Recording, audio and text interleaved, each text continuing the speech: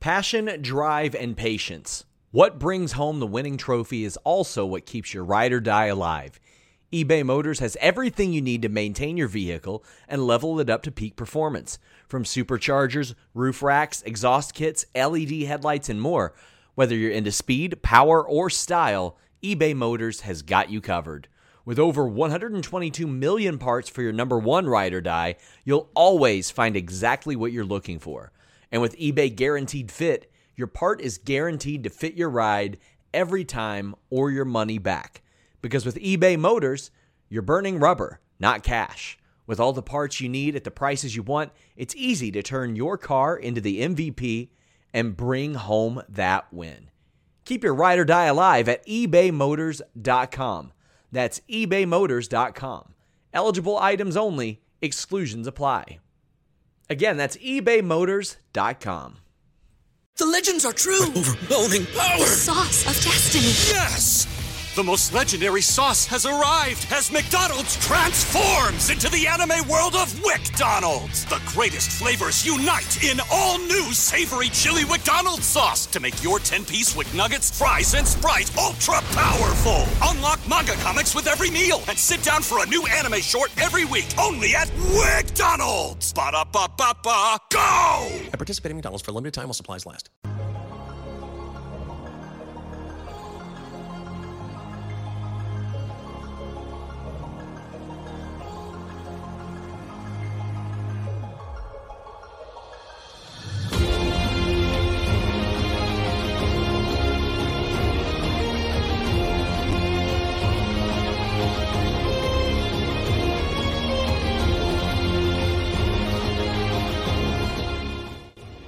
Introducing first, speaking out of Akron, Ohio, representing Team Popping the Boys, the headline god, Jeremy Lambert, and his co-host, speaking out of Atlanta, Georgia, representing more than one royal family, the king of indie viewing, Steven Jensen. And this is the Spotlight on Fightful. Welcome, everyone, to the Spotlight, and shout out to Big Dick MLJ for the intro. As always, I'm Jeremy Lambert. That is Steven Jensen, and we have a lot to talk about today coming off of Forbidden Door, heading into WWE Money in the Bank. Plenty of professional wrestling to talk about in our Creator Spotlight. Later on in the show, we'll be joined by Brandon Williams, who wrestled Blake Christian for the GCW World Heavyweight title this past weekend, also part of New South. A great interview with Brandon, and we are sponsored by Wrestle Rumble today. We will do that big plug here shortly as the folks trickle into the show. Steven Jensen, how you doing, buddy? I'm doing great, Jeremy. Hope everyone's having a great Thursday. Man, I've been so busy. I had like overtime at work, and I worked like 11 or 12 hours yesterday. I had to go in the office and come home and work more, and it was a long day. It was a really long day. So I'm actually like, this is waking up late for me today, which is like different. I have like way more energy this morning than I normally do at this time. So pretty happy for that. And also happy that I have some stuff I can show off on the show today as people are trickling in. This is probably a good time to show some stuff that I just recently received. So first off, Very scared. So I showed this yesterday, and this is for this will be a little segment here for the action figure collectors and that like to watch this. This is arguably the best action figure I've ever seen in my life, rivaled only maybe by what just arrived in the mail today. So have you seen this yet, Jeremy? I saw it on Twitter. Yeah, I saw you post this on Twitter. So I got this yesterday. This is the Cody Rhodes Ultimate. It's absolutely incredible. And the way that they do these, you can actually feel. See, I can like move so it's in the box, but it's open. So you can, like I can even take them out of the box and display them and put them right back in. People wouldn't even know that I ever took them out of this thing. This is incredible. This is cape drag along the entranceway there. It looks I have not removed him from the plastic prison just yet, Jeremy. I don't know if I ever will. But there are additional accessories included inside, but I have not seen them yet because I don't really want to open this thing. Like, this thing's perfect. I have obviously all the AEW Cody figures. I have one signed as well, but the Supreme is like probably the closest you can get to that. I mean, this and the Supreme are close. I could understand if people like the AEW Supreme better than the Mattel Ultimate, but I think the Mattel Ultimate might edge it out just a little bit. Like this thing's really, really nice. The Supreme comes with a lot of stuff too, but I also haven't seen all the accessories that come with the 5 yet. Now that said, Jeremy, I didn't think that this could be topped, but it might have been. Because what just showed up in the mail this morning, Jeremy? Oh, boy. Oh, God. Look at this thing. Money in the Bank loser, Logan Paul. Dude, right in time for the Money in the Bank W this weekend, PLE on Peacock. This figure is incredible, dude. The only thing that's a little bit of a bummer is, there's no Pokemon card, in the... Yeah, it's not real. It's not authentic. I was just thinking about this, and this is someone we could actually probably get on the show. I've never actually thought to reach out, but I know him well enough through Twitter. I don't know if you know who Jeremy Padawer is, but he runs Jazzwares for the AEW figures, and they own the rights. I believe they still own the rights to Pokemon. So, I want to ask him, if Logan Paul was in AEW, could he have a Pokemon? Because, they have the rights to those action figures, or at least did through Jazz. I think they still do. But anyway, those figures are incredible. All right, so let's get Jeremy on the show, and let's ask him to create you a custom little small Pokemon card that you can slide into your Logan Paul little gimmick. That's there. The best idea ever, dude. I'm full of brilliant ideas. No, I know you are, Jeremy. I'm not discrediting that. I'm going to message Jerry Padawer after this show to DM him and ask him if that's actually something that's possible. We'll ask him on the show for we got to, Okay, we'll use it for content first. Okay. Yeah. That's assuming he even wants to do the show, but I think he'll at least respond to me. I think if I message him, he'll at the very least either say yes or no. Yeah. I'm all about the content and our audience first, not personal favors that have, that we can't, turn into content on this show. Plus, if you do it on the air, it feels more of a pressure situation. Like, oh man, now I got to deliver. That's 100% sure. Yeah, we got to bully people on air. That's fair. We have to use our little bit of power that we have to our advantage occasionally. All right, we have a lot to discuss. We will talk about Logan Paul, and I assume we will. In the bank. We'll do the big plug for Wrestle Rumble a little bit later on as more people come in, and we'll mention this throughout the show. But this episode is sponsored by Wrestle Rumble ahead of Money in the Bank. They've been great partners to us pretty much the entire year. I feel like since Rumble, it's been since Rumble. Yeah, at least. Yeah, they definitely did Rumble because that was their big. Yeah, I think that's when they started sponsoring the show. Yeah, so all year. Yeah. So all year ahead of basically all the major events in WWE and AEW. Forbidden Door not included because they didn't announce all the matches until 2 days before the event. But ahead of all the big events, Wrestle Rumble has been great partners to us. And once again, they've partnered with us for Money in the Bank. And if you would like a free entry into the Money in the Bank pick'em for Wrestle Rumble, just leave a Wrestle Rumble in the chat. That's all you got to do. Put Wrestle Rumble in the chat. At the end of the show, we'll pick 3 names, and then Steven Jensen will be in contact with you, or you'll have to contact Steven Jensen to get your free entry into Wrestle Rumble. And as we've said many times on the show before, we've had people who have won the contest, whether it's through our show, whether it's through Jensen's giveaway on Twitter. We've had people place in these contests. So they've gotten their free entry, and they have won money out of that. It cost them nothing. All they had to do was take a little bit of time to fill out the pick'em. So leave a Wrestle Rumble in the chat. Potentially get a free entry into the Wrestle Rumble pick'em for Money in the Bank. Again, we'll have a big plug later on in the show. We'll mention this throughout the show as well as fans file in and check out the show today. All right, Jensen, let's get into it. Let's start with everything's out of order. Somebody just moved all my stuff here. All right, here we go. I'm old and I'm fucking tired, and I work with fucking children. I'm tired of wrestling these kids that think they know everything. Yeah, we went with CM Punk, even though we actually don't have a lot to talk about with CM Punk, other than he got an elbow drop to the dick on Sunday by Kojima. Spot of the night, and on a very stacked show with incredible matches. That was the spot of the night, I think. Yeah. Yeah, Kojima apologized. I love how he said, I don't have the technology to do this. And I don't know if like he typed this in English. So I don't know if it was like a mistranslation from him, but it wasn't like a mistranslation from Google. But it's like, I don't have the technology to do that on purpose. I think it just meant like he didn't have the GPS. His GPS would not lead him, his elbow, the point of the elbow, right into the cock of CM Punk. Yeah. What stood out to you from Forbidden Door this past weekend as New Japan and AEW put on a couple of dream matches? As you said, man, Kojima might be my favorite wrestler right now. I really did enjoy the match with him and Punk. And I'll start off we'll talk a little bit of CM Punk real quick.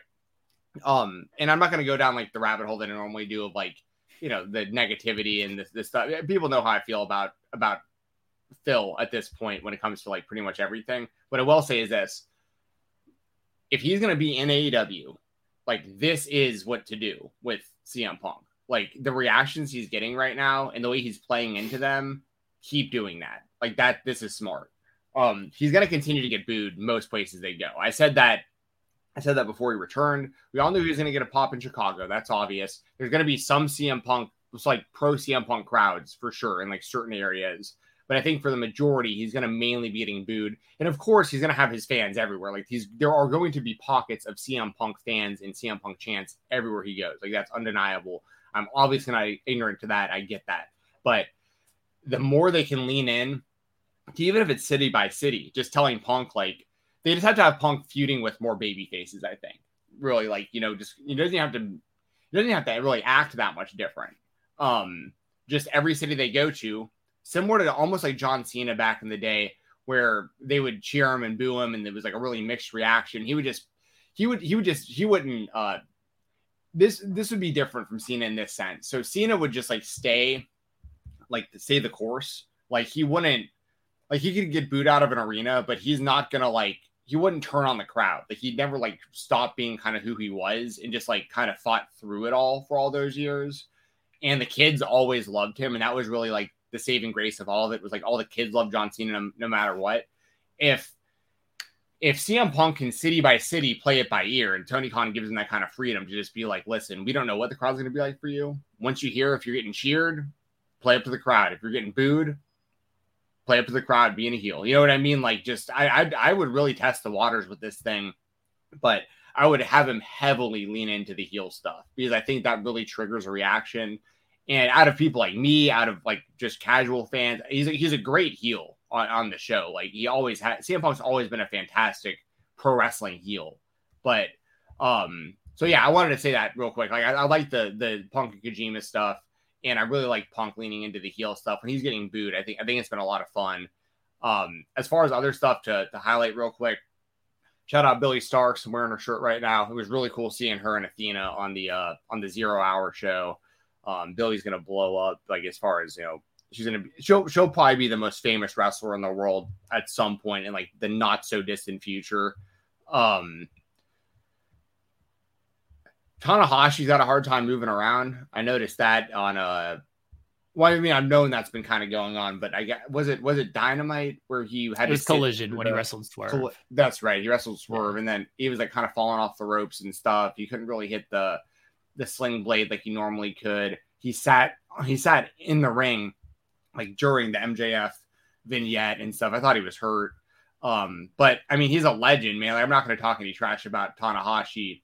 It's just, I don't like seeing a guy out there struggling, but I thought his match with MJF was like pretty solid considering like the limitations for what Tanahashi, especially considering the Swerve match, like I just mentioned. Orange Cassidy rules. I love that whole 4-way, but I love Orange Cassidy as international champion. He probably is the most credible, as wild as this is, he's probably the most credible champion in AEW as far as like just the run he's gone on with this title belt. And then, I mean, there's plenty of other stuff I can mention as well. I mean, Ospreay and Omega was like, we'll elaborate on that in a second. Danielson and Okada, I thought was really good too. And obviously, especially that we know Danielson broke his arm 10 minutes in. Like it's 10 minutes left. Not 10 sorry, minutes 10 minutes left. Sorry. Yeah. But that's still pretty incredible to rest the last 10 minutes of the break. And you knew something was wrong. I mean, I know he's like, he's so good that I was like, he might be selling, but like, I don't think he is. Cause like he was like, his arm was kind of like hanging there, And I was like, he's not using his arm on like moves he definitely would want to use his arm and stuff. And but I'll elaborate really quickly on this, and I want your thoughts too. So with Will Ospreay and Kenny Omega, do you think it was one of the best matches of all time? Because that's like what kind of the Twitter discourse has been. Okay, but you see, but a lot of people saying that. Yeah, because I think it's very reactionary. But yeah. And what do you think about like the finish? Because I thought the match was it was a fantastic match, of course, but like even I was sitting there at the end, like, geez, dude, like is Kenny like you have to literally kill Kenny Omega to beat him? Like this is like insane. The amount of times he's kicking out of these things after the screwdriver and the hidden blades and the stormbreakers, like multiple of these moves. His own, he kicked out at one at the One Winged Angel. And I know which was an incredible moment, but I mean, and they had me hooked. I thought it was over like 5 different times for sure. But at the same time, I was also kind of like, you can like Kenny Omega straight up can't get pinned in a normal match ever again in my life. You know what I mean? Like it just can't happen after seeing like something like that. I don't think it was one of the best matches of. I don't think it was the best match of all time. Okay, was it one of? Sure. In my opinion, I liked the first match at Wrestle Kingdom better. To me, that's a more enjoyable match. That's to me. I thought it was a more enjoyable match. That it doesn't mean this match was bad or anything like that. I just like the first match between these two better. There was really nothing wrong with this match. The Callis being ejected, coming back type of thing. Like, what are we gonna do? Sure. But it's professional wrestling. Like, whatever. I'll forgive all of that stuff. King of the North said he never kicked out of the Stormbreaker. Didn't he? Didn't he kick out of the first Stormbreaker? I thought he did. Yeah. Will hit it multiple times. I'm sure he covered him after the first. It was after. It was after the screwdriver. He hit screwdriver, hidden blade, and then Stormbreaker. Yeah. And then he hit the One Winged Angel. That was for 1. And then he did Tiger Driver, hidden blade, Stormbreaker. That was the finish. How do you feel about that, by the way? The Tiger Driver. People have been mentioning that a lot. Yeah. Oh yeah, he got his foot on the rope. Okay, fair enough. Oh, that's right. Okay, good call. His foot fell on the rope pretty much. Right. Okay. How did you feel about the Tiger Driver 91? Because like that's a big talking point as well. Yeah, I understand. It's a big talking point to me. They were clearly comfortable doing it. Kenny was comfortable doing it. Ospreay was comfortable delivering it. I'm gonna trust that they thought it was worthwhile doing. I think that is the biggest thing. Is this worthwhile doing in this match? And to them, it was. I do think like it added to the match. It didn't feel like it was let's do a dangerous spot for the sake of doing a dangerous spot. It felt like I got to do whatever it takes to beat this man. He's already at this point, like if you're talking about in terms of like watching the match in real time, not, hey, let's lay out the match beforehand, watching the match in real time. I've stabbed this man with a screwdriver. I've hit him with a hidden blade. I've hit him with a Stormbreaker. I've hit him with a One Winged Angel. He's not going down. He got his foot on the rope. He kicked out at 1. What else do I have to do to this man? Oh, let me just drop him on his head. And this is how I'm going to beat this man. And then he still felt the need. Okay, well, now I need to do a hidden blade and another Stormbreaker. Like, so in terms of the match in real time, it made sense of why Ospreay would want to do this. The spot made sense for the match. And so I think when it's like that, I can forgive it of like, you know what? They didn't just do it. They didn't just do a head drop to do a head drop. Fine.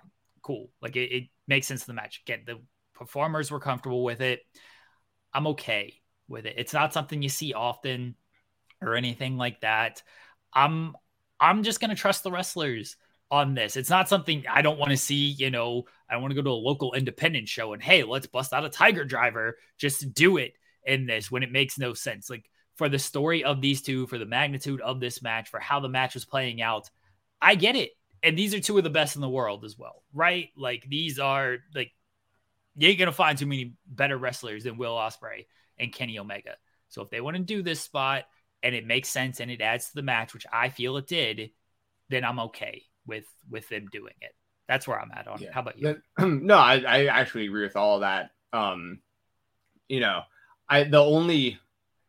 already kind of covered this point, but like the only thing that I would want not to happen is like people, and this you could say this about every single wrestling move, to be fair, and just like pro wrestling in general. But like, I wouldn't want a kid or a like an up and coming indie wrestler or something to see that and then be like, I need to try that move, like, because I think it's a good idea to do moves like that. But if you're Kenny Omega and you're Will Ospreay, like, who am I to tell you what you should and shouldn't do in a wrestling ring? You know what I mean? Like, I can't make that decision for you. And if they felt comfortable enough to do it, and just like you said, you know, I'll say this. I don't think the match necessarily is better because of that move, but the psychology behind trying it, like you said, made sense because he'd hit him with everything. So it's like, okay, well, I'm going to go deep into the playbook here and I'm going to hit one of these. You know, and King of the North says indie wrestlers need to know better at that point. No, I understand. And all wrestlers, it isn't, once again, I need to make it clear, it's not just this move. Every wrestler needs to be really careful about all the moves that they're deciding to do. Like, even like Billy Stark's a good example.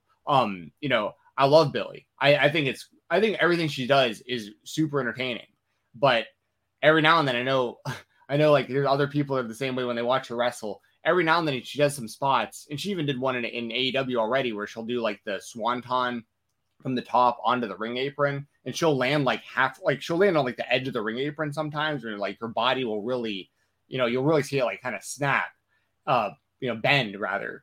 And, you know, it's always like just really uncomfortable. You're just like, you don't have to do that. Like, ow, you're going to really hurt yourself doing that one day. But there's a lot of wrestlers who have those type of moves. And once again, who am I to tell you to not do that or to do that? Like, if you feel comfortable doing it and it's over, you know what I mean? Like, I just hope nobody gets hurt doing something dangerous. Like, I never want that to happen. But once again, I'm not going to, you know what? I don't think it's a good idea for people to drive around in race cars at, you know, hundreds of miles an hour. You know what I mean? Like, I wouldn't do it, but like, who am I to say someone else can't? You know what I'm saying? Like, so that's just kind of how I feel about it. And I'm just glad, you know, no one got hurt or anything like that, or at least that's how it seems. But Kenny Omega and Will Ospreay are a different breed, though. They're like two of like the legitimate best in-ring workers in the world. They really are. So it's really cool to see them do their thing. But and I also don't know how they expect to top this for a third one. Like, because you know that's gonna happen. So like, maybe this is the tipping point. What are we about to see? I mean, I imagine the third one will take place at All In the UK. That seems to be where it could be headed there. And yeah, how do they top this? I don't know. I don't know what kind of match they have to top this. I don't know what kind of risk they'll be willing to take to top this. And I'm going to trust that they are okay, that they are being as safe as possible with this stuff. It is not, I feel like it's really my place to tell these grown men, don't do this. All right. Like, it's not my place to do it. If they want to, cool. I do understand that King of the North says Ospreay kicks out of One Wing Angel and Wembley. And maybe that's how you do it. Like, nobody's kicked out of that, or it's been however long since anybody is kicked out of it. I think Hangman may have. No, Hangman didn't, because that was the big talking point, is that Hangman might be the one to do it, and then Hangman never did it. Kicked out of it once, I think. I think that was the one, the last time, and that was many years ago. Nobody in AEW has certainly done it. You're right. So, yeah, maybe that is how they end up topping it. But look, if this is what they want to do, this is what they feel comfortable doing, it's not my place to be like, nope, don't do this. I do understand when it comes to fan sentiment of like, I really care about these performers. I really like these guys. I don't want to see anybody get hurt. So I don't want to, it takes me out of the match when something like that happens. I completely get that. Look, that's your thought on it. I'm speaking in generality here. That's your thought on it. Like, I don't want to watch guys get dropped on their head. It makes me uncomfortable. I can't get into the match. If that's how you feel, then that's fine. That's your right to feel that way. For me, it doesn't fully take me out of the match. It makes me cringe a little bit, like, ooh, that looks rough.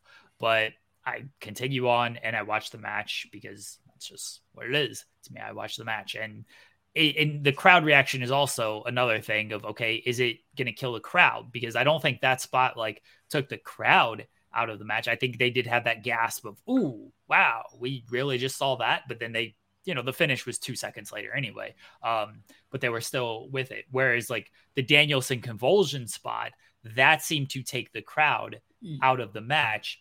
But now, like in hindsight, and I've went back and I've rewatched the match, like, and Joel Pearl mentioned this on our other show, In the Weeds. He said like the convulsion spot seemed to just basically be Danielson getting the medical attention of like, hey, my arm is screwed up, and then that's how I see it as well. Yeah, and then you communicate all of that. Like, did he need to go full on convulsion? I don't know, but that was what he felt was best in the moment, and that's how they communicated things. But it did seem to hurt the crowd a little bit of like, oh man, this is very unfortunate what's happening here. And, you know, that just affected the crowd. And that is where doing something and convulsion spot and getting dropped on your head, two different things. And the meaning of both of those things, two different things. But my point is, when it comes to just, does this hurt the crowd? The Tiger Driver didn't really hurt the crowd at all. The convulsion thing kind of took the crowd out of it a little bit. Yeah, no, I agree. But I also agree with like that. I think the only reason he did that is because his arm was hurt and he just needed to talk to them real quick without drawing too much attention to what was going on for like the crowd. But unfortunately, it kind of overshadowed everything because it was because obviously everyone knows Danielson's history with the concussions and his retirement and all that stuff. So on one hand, it's like in bad taste to do something like that because like you don't want to like, because, you know, God forbid, like that ever actually happened to him, right? Like with all the history, like if we ever watched him wrestle and like something that really happened, like we'd feel terrible for just like watching that happen, thinking it was wrestling. Like, so there is this like fine line when it comes to Danielson specifically. Ric Flair with his fake heart attack in his last match, like this was completely unnecessary. And Flair, that was a planned spot that he wanted to do because he thought this would be great for the crowd. And it's like, nah, man, we don't want to see that stuff. And I think the same thing with Danielson's, like, we don't really want to see that stuff, but that was his call, spur of the moment, to try to get the referee attention.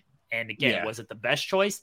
I don't think so, but that's what Danielson, spur of the moment, had decided that he was going to do. Flair, different story of like, no, I planned this spot and I think this will be great for the crowd. And I don't want to see that. Well, I was about to give Danielson credit actually for like, even though I didn't like that because I don't like visually seeing stuff like that with knowing his history, he's smart because he knows that the fans know his history. So like, he immediately, like he used his, like, I don't think it's always the smartest idea to like use certain things in storyline that are personal, but like Danielson's willing to, like, you know what I mean? So, and I think he only went there once again, as we both said, to just draw attention to his arm versus once again, the hardcore wrestling fans.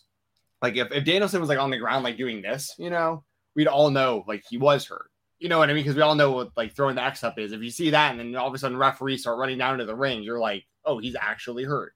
And I'd imagine they'll run Okada and Danielson as a rematch again sometime in the future when Danielson's healed. Wrestle Kingdom. Yeah, that makes sense. And Danielson getting win by submission. I like that too, that he tapped him. Like I thought it was still a good match. It's just you just know it could be a lot better if Danielson wasn't hurt, and that just is what it is. Also, of course, Final Countdown. It was really cool that they actually got the rights to that. But I believe they were saying it's going to be a one-off because I think Tony said the cost was like an entire wrestler salary or something. Tony teased using it again during the press conference. He said like, yeah, it apparently cost a ton of money, but he's like, could I get it again? I think I could get it again. Like he was very coy of like, yeah. And my original thought was they would get it for All In. You know, being at Wembley, you're using that song at All In. That's a big moment. Now, you know, Danielson originally 6 to 8 weeks is what his diagnosis was, like an hour after the match. Brie Garcia posted the X-ray. That thing was completely broken. Now I don't know how long he's going to be out for. 6 to 8 weeks would have put him like the week of All In. And now if it's longer than 8 weeks, he might miss All In. So hopefully he's back in time to do something for All In. And, you know, that's up to him, how he heals and if he feels comfortable of his first match back being at All In and, you know, going on that big stage and perform. Like he's Bryan Danielson. He's performed on the biggest stages in the world. So I'm sure he's fine with it, but like, is he going to be healthy enough to actually, you know, be ready for that show? But yeah, Final Countdown having that ruled. And I kind of thought that, if Tony was going to do it, that match certainly made sense because it was such a big match. Yeah, for sure. And good on Tony Khan for doing that. I love how he is willing to shell out the money for those kind of moments for the fans. Like that means a lot to me as a wrestling fan that he's willing to do that, because he definitely doesn't have to. Like Danielson's still going to be Danielson. He's still going to be over. He's still going to be one of, if not the GOAT, as Jeremy always says. I mean, he's already a made man in wrestling history. And like, for Tony to like buy the rights to that music, and not just that, like all these copyrighted songs and stuff that he's paying for, like just to enhance the fan experience. So I think it's badass that he's willing to do that, because he definitely doesn't have to. When Tony Khan can't afford to pay Drew McIntyre once he's a free agent, it's because he spent all of his money on Final Countdown for Bryan Danielson, and he has no money available to pay Drew McIntyre. That'd be funny if that somehow became some sort of narrative online. McIntyre is not signed by AEW. He's a Final Countdown. Yeah, I could see that. But yeah, overall, I thought Forbidden Door was a really good show. And also, it was good to see Jungle Boy finally turn heel. We were all expecting that to happen. I thought the match with Sonata was solid too. But good to see Jungle Boy turn. And his promo last night, that was pretty good. He's a little rough around the edges on the microphone, but he always has been. I think him leaning into being a heel is going to be interesting. Him and Hook, I think, will be good. It'll be a good feud. They're just fighting for a title that I just don't really listen. I was an old school ECW fan. Like, I know all about the history of the FTW title. Like, it just does nothing for me on AEW TV, and it never has. To be fair, it isn't Hook. It just ever since they introduced that onto AEW TV and never recognized it as a real title. I've honestly never really cared about it in AEW. I just think it aesthetically looks cool. Like, it looks cool for Hook to carry it because his dad is synonymous with that title. But but anyway, I think the match will be cool and the feud should be all right. How do you feel about the Jack Perry heel turn? Because I feel like everyone one of the two were going to turn, and I feel like most people felt it was going to be Jungle Boy. It was necessary because he'd kind of petered as a babyface. I think that says more about the fact that like they couldn't do much with him as a babyface. Like after the Christian feud, he probably should have been elevated a little bit more off of that. And then they went into the Pillars thing. The Pillars thing was weird because they kind of healed him in that in the first place. And so I think that kind of blurred things, where he should have been just a much more pure babyface coming out of the Christian turn and the Christian feud. And he just wasn't. And they just never got him as a pure babyface. And I think part of that is like his promo skills weren't good enough to be a super pure babyface. And that's, on him. So I think that's sort of an issue of why maybe they couldn't go full on clean cut babyface with him. He does feel more natural as a heel. He still doesn't like the promo last night. I didn't think people seemed very divided on that. I thought it was okay. I thought like the delivery was rough at times. He still doesn't feel super confident on the mic. And I think with more reps that'll come. He definitely felt more comfortable as delivering a heel promo than a babyface promo. And I think that's the case for most people. It's just easier to be a dick for a lot of people.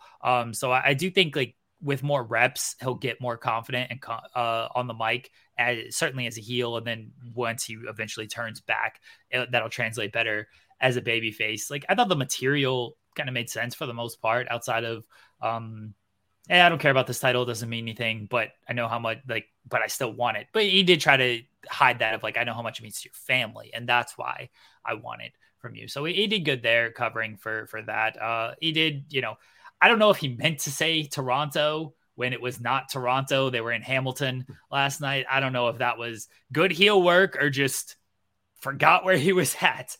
When you're a heel, I guess you can kind of get away with that and it's okay. But yeah, I thought it was an okay promo. That for his first heel promo, it wasn't too terrible. Maybe could have been better. Maybe it needed to be better because it was the first big. This show is sponsored by BetterHelp. If you had an extra hour in your day, what is the first thing that you would do? Read a book, take a nap, play some video games, do something for a friend, volunteer. A lot of us spend our lives wishing that we had more time. But the question is, time for what? And if it was unlimited, how would you go about using it? The best way to squeeze that special thing into your schedule is to know what's important for you and to make it a priority. And therapy can help you find what matters to you so you can do more of it. Therapy is so valuable. It's gotten me through some tough times, really helped me reflect on things that are important, specifically with BetterHelp. If you're thinking about starting therapy, give BetterHelp a try. It's entirely online, designed to be the convenient, flexible, and suited to your schedule. This is so beneficial when you've got that crammed schedule and you can't even imagine finding that extra hour. You can do it all from home. Fill out a brief questionnaire, get matched with a licensed therapist, and switch therapists at any time for no additional charge.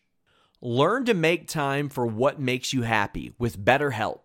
Visit betterhelp.com/Fightful today to get 10% off your first month. That's BetterHelp, HELP.com/Fightful. It's so flexible and it can help you find that social sweet spot with BetterHelp. That's betterhelp.com/Fightful. Heel promo, he needed to knock it out of the park a little bit more. Not to hit like a nice double on it. Not a home run, just a nice little double. Yeah, I'm with you on that. And I think, I can see in the near future the JAS disbanding, because I think that Sammy and Jericho are going to start clashing soon, like in a singles feud. And I think that that's going to lead to Anna Jay and Jungle Boy being a thing on screen for AEW, which I think is an add to Jungle Boy as well. I think there's a lot they can do with like the two of them together as a couple. Similar to Guevara and Tay. I think that the two of them, it's weird because they got so pigeonholed as like hateable because of the real life stuff. You know what I mean? Because everyone, and a lot of it's most of it's on Sammy, to be fair. I'm going to keep it real. The dude got engaged in front of all of us to somebody different. And then so it's like the fans, it was a weird look to the fans, how all this went down. And then the way they played off of it on screen and through social media. Listen, they're in love. They clearly love the hell out of each other. Every time I see anything with the two of them, they are all over each other. Couple. Listen, and good for them, man. I know it's cruddy to the I can't remember her name because she wasn't on the show, but I think it was Pam maybe. But it was but and I'm not trying to be rude to her or anything. I hope one day I find somebody that I'm that into, the two of these two are into each other, I'm happy that they're so happy, but it was a cruddy situation that we all saw this terrible thing happen to this other woman in front of all of us. But at that same time on the show, it really made them hateable to a lot of fans. And I think, and there's also other stuff with Sammy that he had to overcome outside of wrestling as well. That, I understand why people might still not like him for those things as well too. I get there's a lot of things about Sammy Guevara that have pigeonholed him as unlikable, but at the same time, I'm just once again keeping it real. Him in the ring, he's a fantastic in-ring professional wrestler. He's really, really, really good. And I do think he needs to beat Chris Jericho one-on-one in their feud for them to finally pay off basically 4 years of building Sammy Guevara and Chris Jericho. The two of them have been linked since the first episode of Dynamite. Sammy needs to beat him for this to all be worth it, I feel for how long he's been the understudy of Chris Jericho at this point. And I think that Sammy could be a really, really good babyface. I really do, but he's got a lot to overcome with the fans, I think. So it's one of those things where I could even see Jungle Boy. They either need to, at some point they need to do Jungle Boy versus Sammy one-on-one with Sammy as a babyface, Jungle Boy as a heel, and then you have Tay and Anna Jay who are best friends on opposite sides, or you just have them as a heel group, all four of them. I think is something that you can do as well. But this is all to say, I think that Anna Jay and Jungle Boy should be an on-screen couple in AEW. I think it'd be beneficial to both of them for them to be together on the show. I think we're probably headed there sooner rather than later. Jungle Boy mentioned her last night. I know a lot of people are upset that called her a bitch. Hottest bitch in the company, whatever he called her. Yeah. Yes, that is what he said. I'm going to assume Anna Jay approved that line and he didn't just go out there and be like, I'm banging the hottest bitch in the company. I would hope that he ran that by her. I would hope so too, but I mean, at the same time, like clearly he's just trying. Like it's the first time he's been a heel probably in his career. I can't remember him being like a heel on the Indies previous to this. So like, I think he's just doing anything he can to like trigger. I think so too. Yeah. And part of that too is coming out and saying that's the last time you're hearing Tarzan boy. You know what I mean? Like, so he's just anything he can do to become unlikable. And I think it's easy to like somebody who goes out there and calls his girlfriend, especially when we all know who she is and we like her. Go out there and just say like she's just some bitch, that you're banging or whatever. That's a really easy way to get people to hate you. But hey, if he didn't approve that, that's a dick move. I will say that for sure. It is an easy way to get heat to do that. And again, a lot of people there's a big difference between like doing that and getting heat. And that is like, oh, I don't like this guy. I want to see him get punched in the face. And turning off a portion of your audience because it comes across a little misogynistic. So that's where I did see people of just like, nope, this is not for me. Like, I can't do it. And that's where it's just maybe just don't say that word. Even if it gets you heat, just call her a chick, like just banging the hottest chick backstage. And then that's it. And like, then you still get your point across without using such a derogatory term towards women. So no, I get it, but I also think he was trying to invoke like the reaction that's happening right now. You know what I mean? Like I think he did. I mean, but I get it. There's a difference between like people being like, screw that, I don't even want to watch this because this is offensive to me versus like I want to. But also, what they want to do is they want to lead people to want to see him get his ass kicked. And I think that's a good way to do that too, to like actually piss people off. So it is what it is. I get it. I get what you're saying though. I just know a lot of people were upset over that I saw, and it was it came from the women, and I'm going to trust what they have to say on this. If they were turned off by using these terms, I get it, completely do. We do have anything else real quickly from like Forbidden Door or even Dynamite last night that you want to touch on? Sting still rules. The Forbidden Door match was rough. All right, I'll admit that. Like especially they were put in a bad spot, having to be between Omega and Ospreay and Danielson and Okada. But last night, because during that pay-per-view, Sam, once again, this isn't on Sammy Guevara, but when he did that 630 off the top through the table, it was pretty clear Sting was trying to get out of the way. It just wasn't quick enough, and Sammy just crashed right through him. So then Sting gave him the receipt last night. It like barely made the jump, but he made it. Dude, Sting, man, I love Sting. I love that. So yeah, I want to throw that out there too. Like that was cool. And he made Jericho tap to the Scorpion Deathlock last night, didn't he? That was another AEW. Tony Khan, I love y'all. You're my favorite. Okay. And your damn show's at 10, so I can flip over to Always Sunny. I'm over here like trying to get Always Sunny ready on my other screen. And like trying to pay attention then to Dynamite because y'all doing overruns now. By the way, do you watch Always Sunny or no? I know you've seen it. I do watch it, but like, have I watched the latest season? No, dude. Last night's episode. Have you seen Breaking Bad? Yeah. Okay, last night's episode. I'm gonna spoil this a little bit for people, but last night's episode, dude. This is gonna be real quick because it's so off topic. They had Bryan Cranston and Aaron Paul on the show last night on Always Sunny. Well, it was a known thing. They were advertised for this season. Okay. Everyone knew they were going to be on something.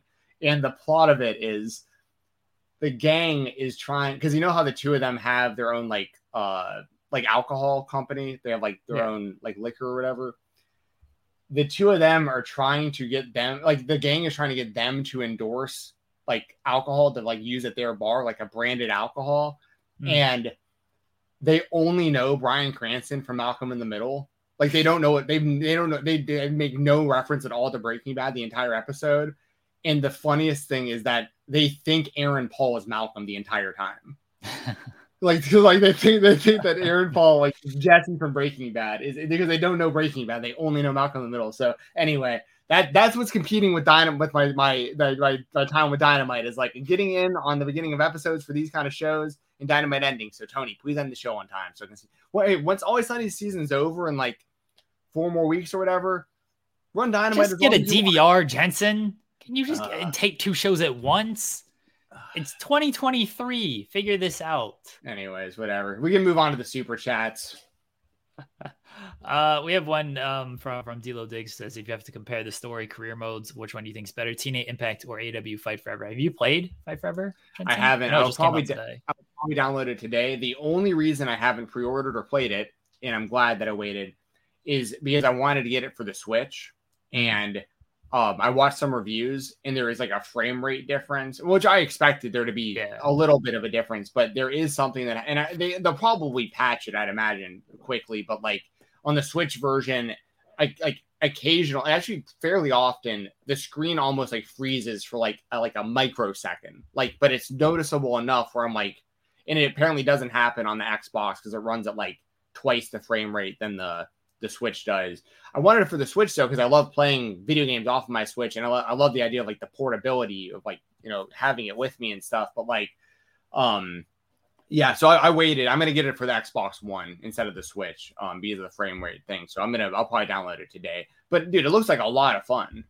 I can't imagine playing like a sports game like this on the Switch. Like I tried playing NBA 2K on the Switch, and it's not very fun, especially after you have played it on like a console. And Fight Forever is way more like bare bones than like a 2K game. Yeah. Even like WWE 2K. Yeah, I can't imagine playing like WWE 2K. Well, because those games apparently they're like unplayable on the Switch. Like the 2K games, like the port of them, like you can't even, like it just runs super slow and stuff. And but part of it too, to be fair, was like my nostalgia of like No Mercy and WrestleMania 2000 and Revenge and WCW NWO World Tour, and like those were all on the Nintendo 64. So I was like, if I can get this game for the Nintendo Switch, that feels even more like an extension to me, of like the old school that I love so much. But like, I also don't want to play a game that has like bugs or issues. Like I'd rather just play the better version of it on the Xbox. So I'm just going to do that.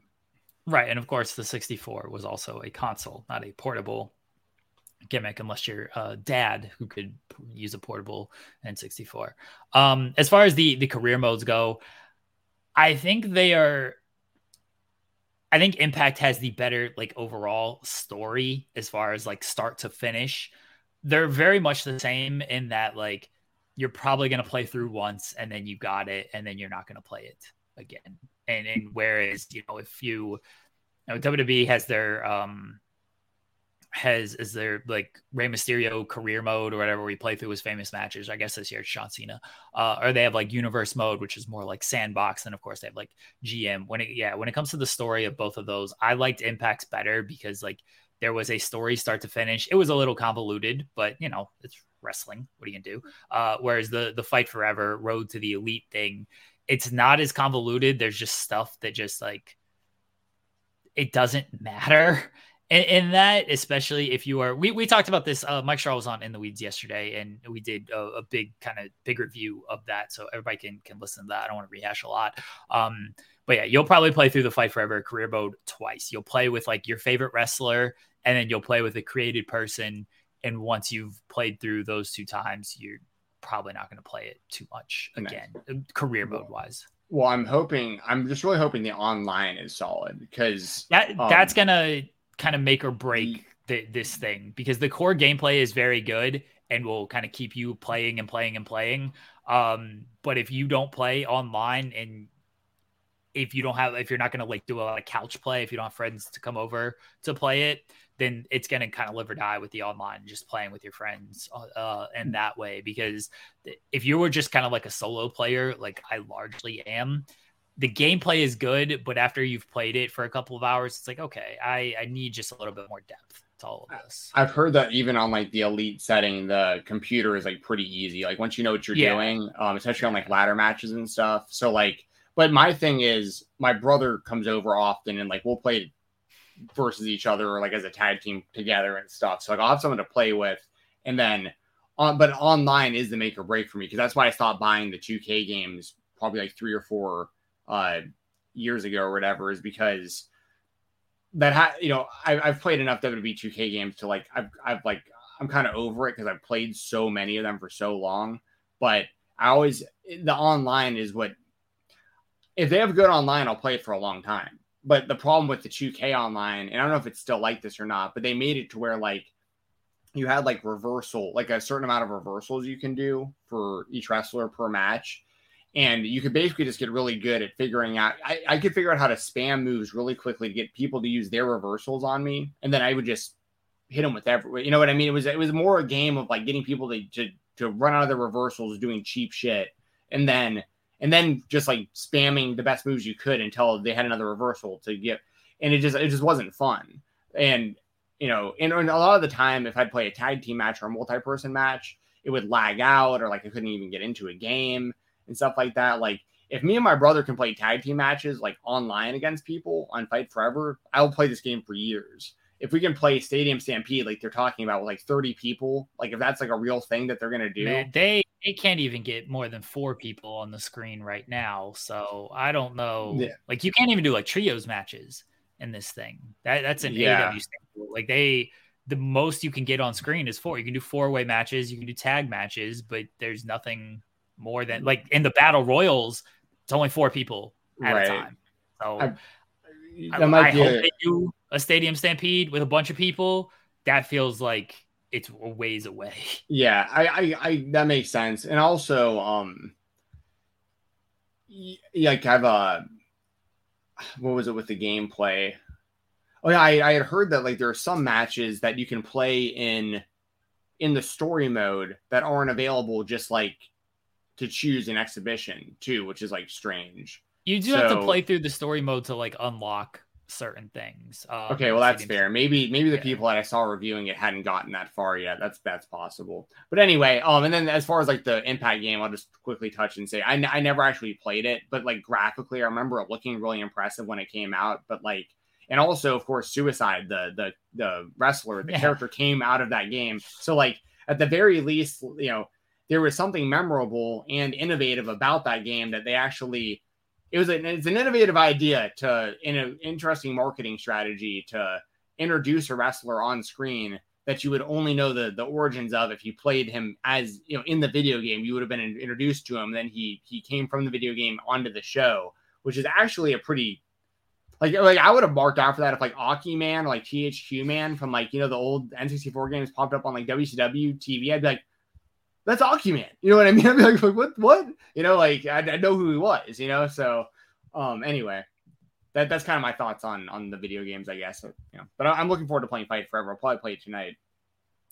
Shy-Town Spire says, what I like about the Jungle Boy promos, they got lots of heat and no what chance. I've heard Dom cut like 30 worst promos, but if it gets heat, they don't really do the what chance in AEW anyway, so I wouldn't expect that. It definitely got heat. He did get some chance. Got like the you effed up and Hook's gonna kill you type of things, and he even addressed those chants as well. I thought that actually showed like good poise that he kind of worked through those type of chants and then addressed them in an organic way of not just like, hey, shut up, whatever. Like he addressed them in a more organic way. So yeah, like there was some parts that it didn't hit, like just how confident his delivery was and some stumbles and everything. And there were some parts that I liked. That's what I said. It was a nice double. You had a nice stand-up double last night. And there's always room for improvement after you hit a double. So, and then he may have, he still went home when he dove head first into the car, which was tremendous. And so that was him sliding home. Hook knocked him in for the RBI. So overall, it was a good segment, I thought. Yeah. Guys, again, this episode, we move on from AEW. We will hit WWE here in a second, but I wanted to mention that this episode is sponsored by Wrestle Rumble. Leave a Wrestle Rumble in the chat, and that will get you entered into our little raffle here in about a half hour. That'll get you entered into our raffle where you could potentially win a free entry into the Wrestle Rumble Pick'em for Money in the Bank. Again, all you got to do. Oh my God, what is happening? Whoa. Hello, Sean. What's up, dude? The wrong show. This is the wrong What's show. Up? How's the UK, man? I can barely hear you. Can you hear me? Yeah. Oh, wow. There's just one thing I want to say. I don't know what river this is, but we have this river at home. It's called the Ohio River. Ain't nothing special about the UK. Nothing special. Just bring more wrestling to Lexington and Cincinnati. We have this river there. We don't need it. I don't have eggs right now. I did eat eggs this morning, Jeremy. It is important that you know that. I'm not going to call in tomorrow because I'll be working at 3 a.m. Eastern. I'll be working, doing this junket. But Subscribe to Fightful Select so I won't go poor, you guys. There we go. Didn't bring the eggs. What a coward. Not showing up on In the Weeds at all this week. Act like he's doing something better with his time than come to In the Weeds, so he crashes this show instead. What are you gonna do? I appreciate the appearance. I don't. Sean, if you're watching, we need Spotlight merch still. Still need the Spotlight merch. My whole family will buy it. Well, at least we'll get a few sales. Let me know in the chat, y'all. Would anyone in this chat buy Spotlight merchandise? Like even just like a Spotlight t-shirt? Oh, he's still here. Actually, I ain't done it all. Hold on. What just happened? How do I do this? Over. Am I the only one here now? Yeah. How did I mess this up? Let's see. How do I switch my camera? I don't know. What are you doing? Either way. Jeremy, this is called the Lambeth Bridge. It's almost your name. Why are we getting a close-up of Sean's nose here? It's Lambeth Bridge. It's almost Jeremy Lambeth. He's very pleased with this. That's the name of it, Jeremy. Bye. And now it's just me on screen. Jeez, no one needs that. There we go. What in the world? The UK has changed this man. Changed this man completely. Guys, leave a Wrestle Rumble in the chat. I'm not acknowledging this thing at all. Leave a Wrestle Rumble in the chat. And get your entry into the raffle that we will do for a potential entry, a free entry into Wrestle Rumble, where the top prize is $500. And then there are prizes beneath that as well. I think second place and third place are $100. And then there's a fourth and fifth place, which are mystery prizes. So yeah, top 5 people do win prizes from Wrestle Rumble. And all you got to do, leave a Wrestle Rumble in the chat and you can be entered into the raffle. All right, there we go. Yeah, jet lag made him delirious. That sounds about right. This would actually be a good idea for a spot if we just had like it was based on like Cody's neck tattoo. That's actually a good idea. Oh, I didn't understand I thought you meant like if it physically tore off his tattoo somehow. I read that totally wrong. Okay. What? Yeah. I was like, yeah, I'd buy a shirt that like if he took it off, it like took the tattoo off of his neck. What? How is it? Is impossible. It is impossible. Yes, explain this thinking. You know how like you like remove like a temporary tattoo with like a rag or something? There's a lot of people who don't like Cody's tattoo. It's like we sold t-shirts that could like remove a tattoo.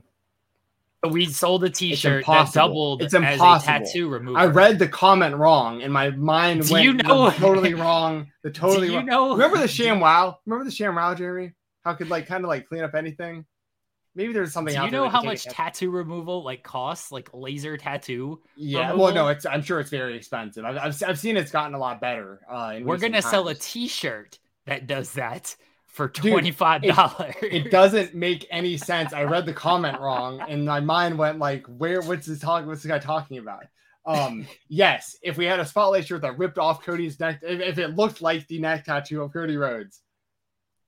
Yeah. Do you know how many people would buy that t-shirt and then like go to like a live event and then they would try to get next to Cody and they would like take our shirt and like try to like rub it against his neck to slowly remove his tattoo? This is actually great marketing, honestly. We would have the first ever t-shirt that removes tattoos. I love this. Let's get on the technology for this. Does Kojima have this technology? That's what I want to know.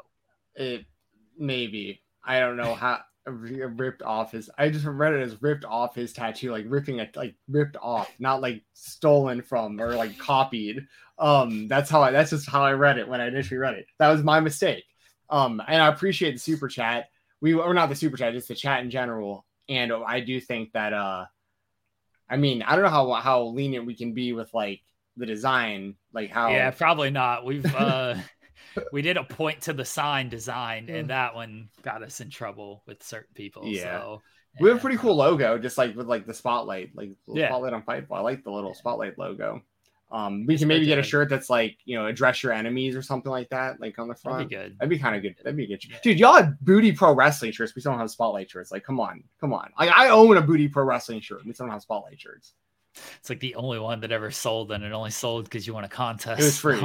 It was free. Anyway, to be fair, y'all gave me the option of any free shirt off of the website when I won that, and I still took the Booty Pro Wrestling shirt. So Let's get into our WWE spotlight. I need to finish the story. In the WWE, the story never finishes. I was going to start with this super chat. Yeah. Because Cody-centric. Yeah. On Raw, Rhea said Cody's momentum had stalled. Is this the feeling backstage? Like Wyatt returns and costs him the Brock match. He stops being one of two wrestling's biggest stars after a Wyatt feud. Okay, I'm gonna just all right. Annie B. Any mods in here that can just go ahead and I appreciate the super chat. Let's go ahead and ban Annie B from. No, I'm kidding. No, no, I'm kidding. I'm kidding. A Cody Rhodes Bray Wyatt feud is basically my dream feud. This is the feud that I want. You get Pharaoh involved. Ratings draw. Pharaoh gets involved in this as well. This is the feud involve Pharaoh. I want. Wyatt will bury Pharaoh. Like everything will be ruined. He'll turn Pharaoh into a cat. It'd be tremendous. Oh my god. Pharaoh can feud with Rambling Rabbit or something. Oh, that's good. Pharaoh can eat Rambling Rabbit. Rambling Rabbit always dies. That's so Pharaoh right. like eating Rambling Rabbit, that'd be good. Pharaoh versus Mercy the Buzzard or Huskus the Pig. Ooh. Now you're talking, Jensen. Now Look I'm at talking. this. This is great. Annie, I'm kidding about the banning, of course. I really appreciate the super chat. Like really, really do. I'm not a Bray Wyatt fan. Let me say this, Jensen. Undeniable fact that I'm about to present to you.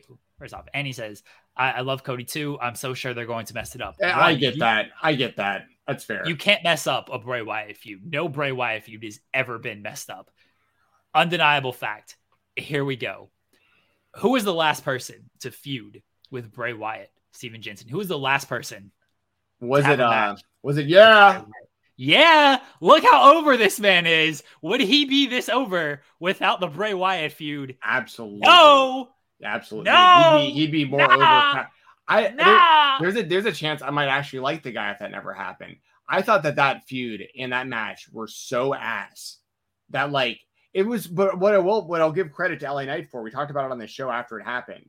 If y'all go back and you watch, I can't remember if it was like Raw or SmackDown, pretty much right after that Mountain Dew match, they asked him backstage about it in an interview. Like whoever the interviewer was, I can't remember, but they asked him, asked him specifically about that match. And his response was basically like, pretending like it never happened. What are you talking about? Yeah. And just like moved on. He just like, let's just never talk about that again. And just moved on. It was a traumatizing experience for him. He didn't want it to happen. But it was a smart way of dealing with it, though. It's just like, yo, that was stupid. Let's never mention that again. Let's move on. So I give him credit for that. And I give him credit for being over. Even though I don't get it. I watched part of his interview with Chris Van Vliet recently. And obviously I like Chris a lot. I think he's great. I'm trying to give LA Knight more benefit of the doubt. And I'm like listening to his interviews and stuff. And like, he's a likable guy. Like it's not like I respect the grind. He's been at this for a long time. And like, it sounded like he thought he was about to get fired or something too, right before he started getting these pops and stuff. And I'm trying to make this so clear. I'm never the type of person to advocate people like losing their jobs. I never once said like LA Knight shouldn't work for the WWE or like whatever. I just don't understand how he's so over being so generic is how I feel about it. But that's all. But that's not to say he can be your favorite wrestler. There's clearly people who love him. So good for him. I'm happy for him that he's doing so well. I don't get it, and I feel like Vince probably doesn't get it, and like Triple H may or may not get it, but like he's getting himself over. Triple H gets it. Triple H was the one who hired this man to put him in NXT, and a lot of people.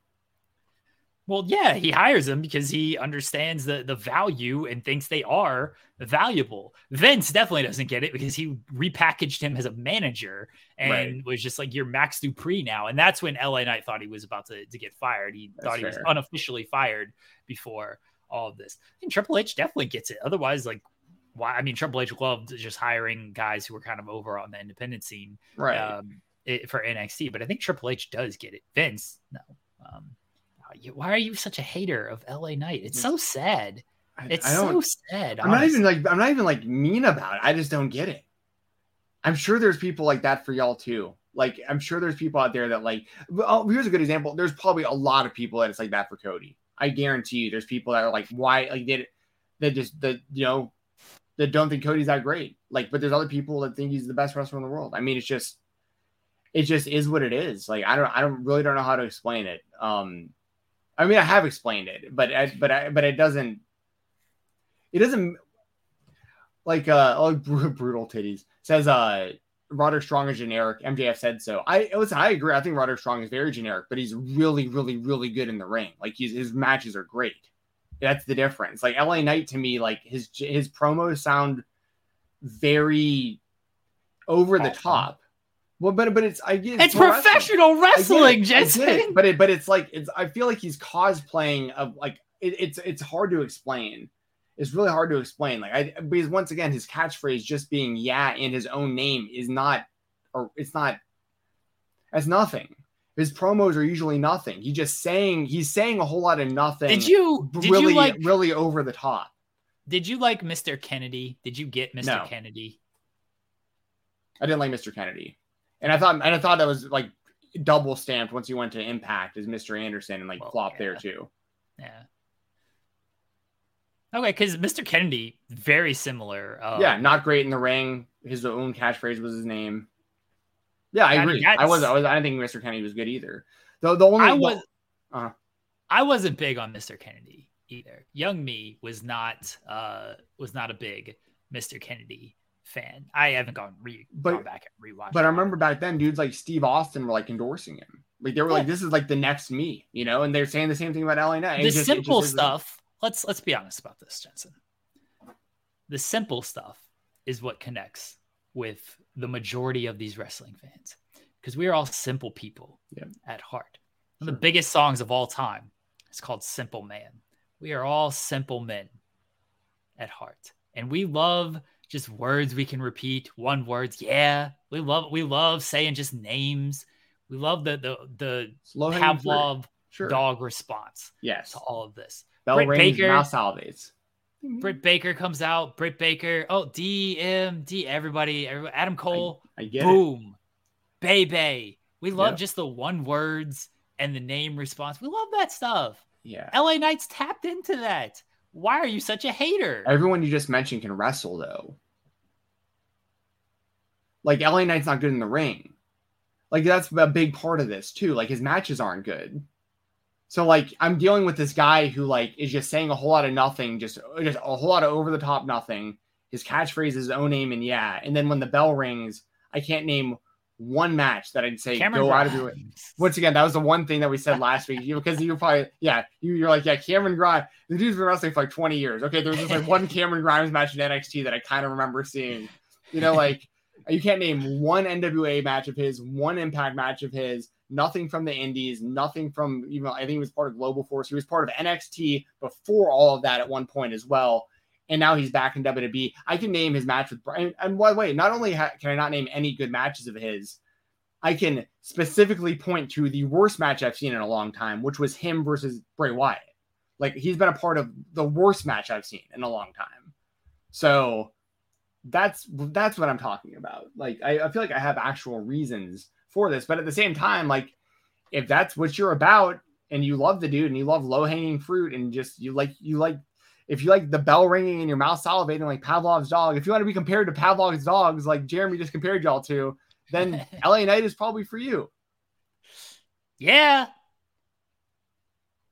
LA Knight rules. I can't wait for him to win Money in the Bank. It's gonna happen. No, let's just talk about it now. He's definitely not winning Money in the Bank. This man is winning Money in the Bank. I want to discuss this. Logan Paul is going to. You think Logan Paul is going to win? I agree with Charlotte Cities. I should mute him. You think Logan Paul is going to win, and I assume you think he's going to win. And I've seen this point from a lot of people, so I understand the talking point. He's going to have this briefcase on Impulsive. He's going to take this to Jake Paul's fight against Nate Diaz in a couple of weeks. That's in like August. That's so months. He's going to take it to the Nate Diaz fight, and he's going to hold the briefcase out there, and it's going to be great for WWE. in the HS. Why do I have a Logan Paul figure? He's the biggest Logan Paul mark in the world. This is a WWE Ultimate. Just came in the mail today. I haven't even looked yet. It literally came out today. I bet you this thing is going online for probably like $300 to $500 minimum, probably right now. Ooh, look at that. Low gang, baby. Low gang. So here's the thing. With the Logan Paul stuff, super unlikable guy in real life for a lot of reasons. I get all that. Crypto Zoo and a lot of stuff he's done. Listen, I've known about Logan Paul for a long time. I actually met Logan Paul before. He was actually very nice to me. That's part of the reason I cheer for him. He was very in person. He was very, very nice to me. Now, this is all LA Knight needs to do. You need to meet LA Knight, and he's like, Steven Jensen, love you, yeah. And then it's possible, dude. I'm telling you, I've even said it, dude. It's very possible. One day I run into CM Punk, and I go up and I shake his hand, and he's the nicest guy in the world, and I'm just like, you know what? I was wrong because you can change your opinion if you're really nice to me. Even if I heard you're a dick to other people, I'm not gonna I'll remember that. I'll be like, this person said that you were nice to them, but. Honestly, sometimes that goes a long way for me. Like, if you're really nice to me in person, I'm like, I don't know if these other people are crazy or if I'm crazy, but like, this dude really nice to me, so that's how I feel about Logan Paul in a lot of ways. Let this be a lesson to everybody out there. You can buy people with kindness. You think you need money? No, just be kind to people and people will like you. Don't be a dick to people. It's that simple. Which is pretty easy, pretty fair, Yeah. And when I met Logan, it was really brief. I actually met him at a UFC event in Vegas, and he was walking by, and no one else was really around him. He was just there as like a fan. He wasn't even fighting or anything. And I literally just walked up to him, and I was like, "Hey, man, I think you beat KSI in both those fights." And he turned to me, and he was like, "Thanks, bro. Like, I think I won too." And like he put his fist out, and I fist bumped him. And then like I was just like me and him walked side by side like around the arena and just like talked about fighting for a minute. And then after like 3 minutes, like girls realized he was there and he got swarmed for selfies. And like it looked like I was at his crew and I just kind of like backed out of there. Oh, you should have played that up. You should have acted like a bodyguard. Well, because I could have eventually been like, I don't know this guy. And that would have been really No. When they asked you, when they're like, do you know? Like, yeah, we're great friends. Like, I was at the KSI fight. I thought he won those fights. Jensen, you could have had a good night. I know I'm not like that where I'm gonna like pretend like I'm actually friend. I just went up and met the dude, but like anyway, Cyclops is better than Wolverine. I always appreciate super chats in here, or you're just chats, and I always call them super chats. You're chatting here. Biased journalism, just be nice to him. He's giving praises, dude. Yeah, and sometimes that's true. I'm gonna be honest. Sometimes it is true. There are definitely people we've interviewed and stuff that like.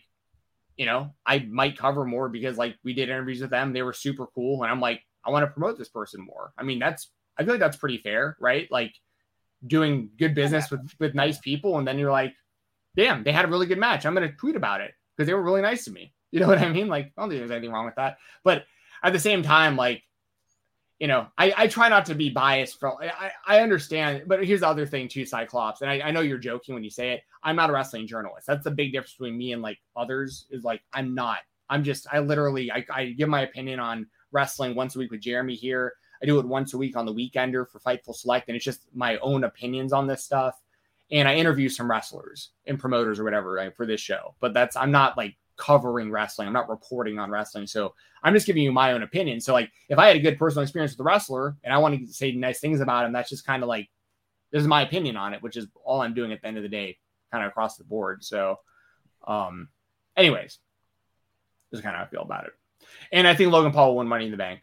And I think if Seth Rollins is still the champion at some point soon, I think Logan might beat Seth for that title. But I don't see him beating anyone else. Like, I don't see him beating Roman. I don't see him beating Cody. I don't see him beating anyone else for any of these titles. But if Seth still has it, I can see him beating Seth because of their history. Cody's not champion, so. No, I know, but I'm saying if Cody became the champion, either champion.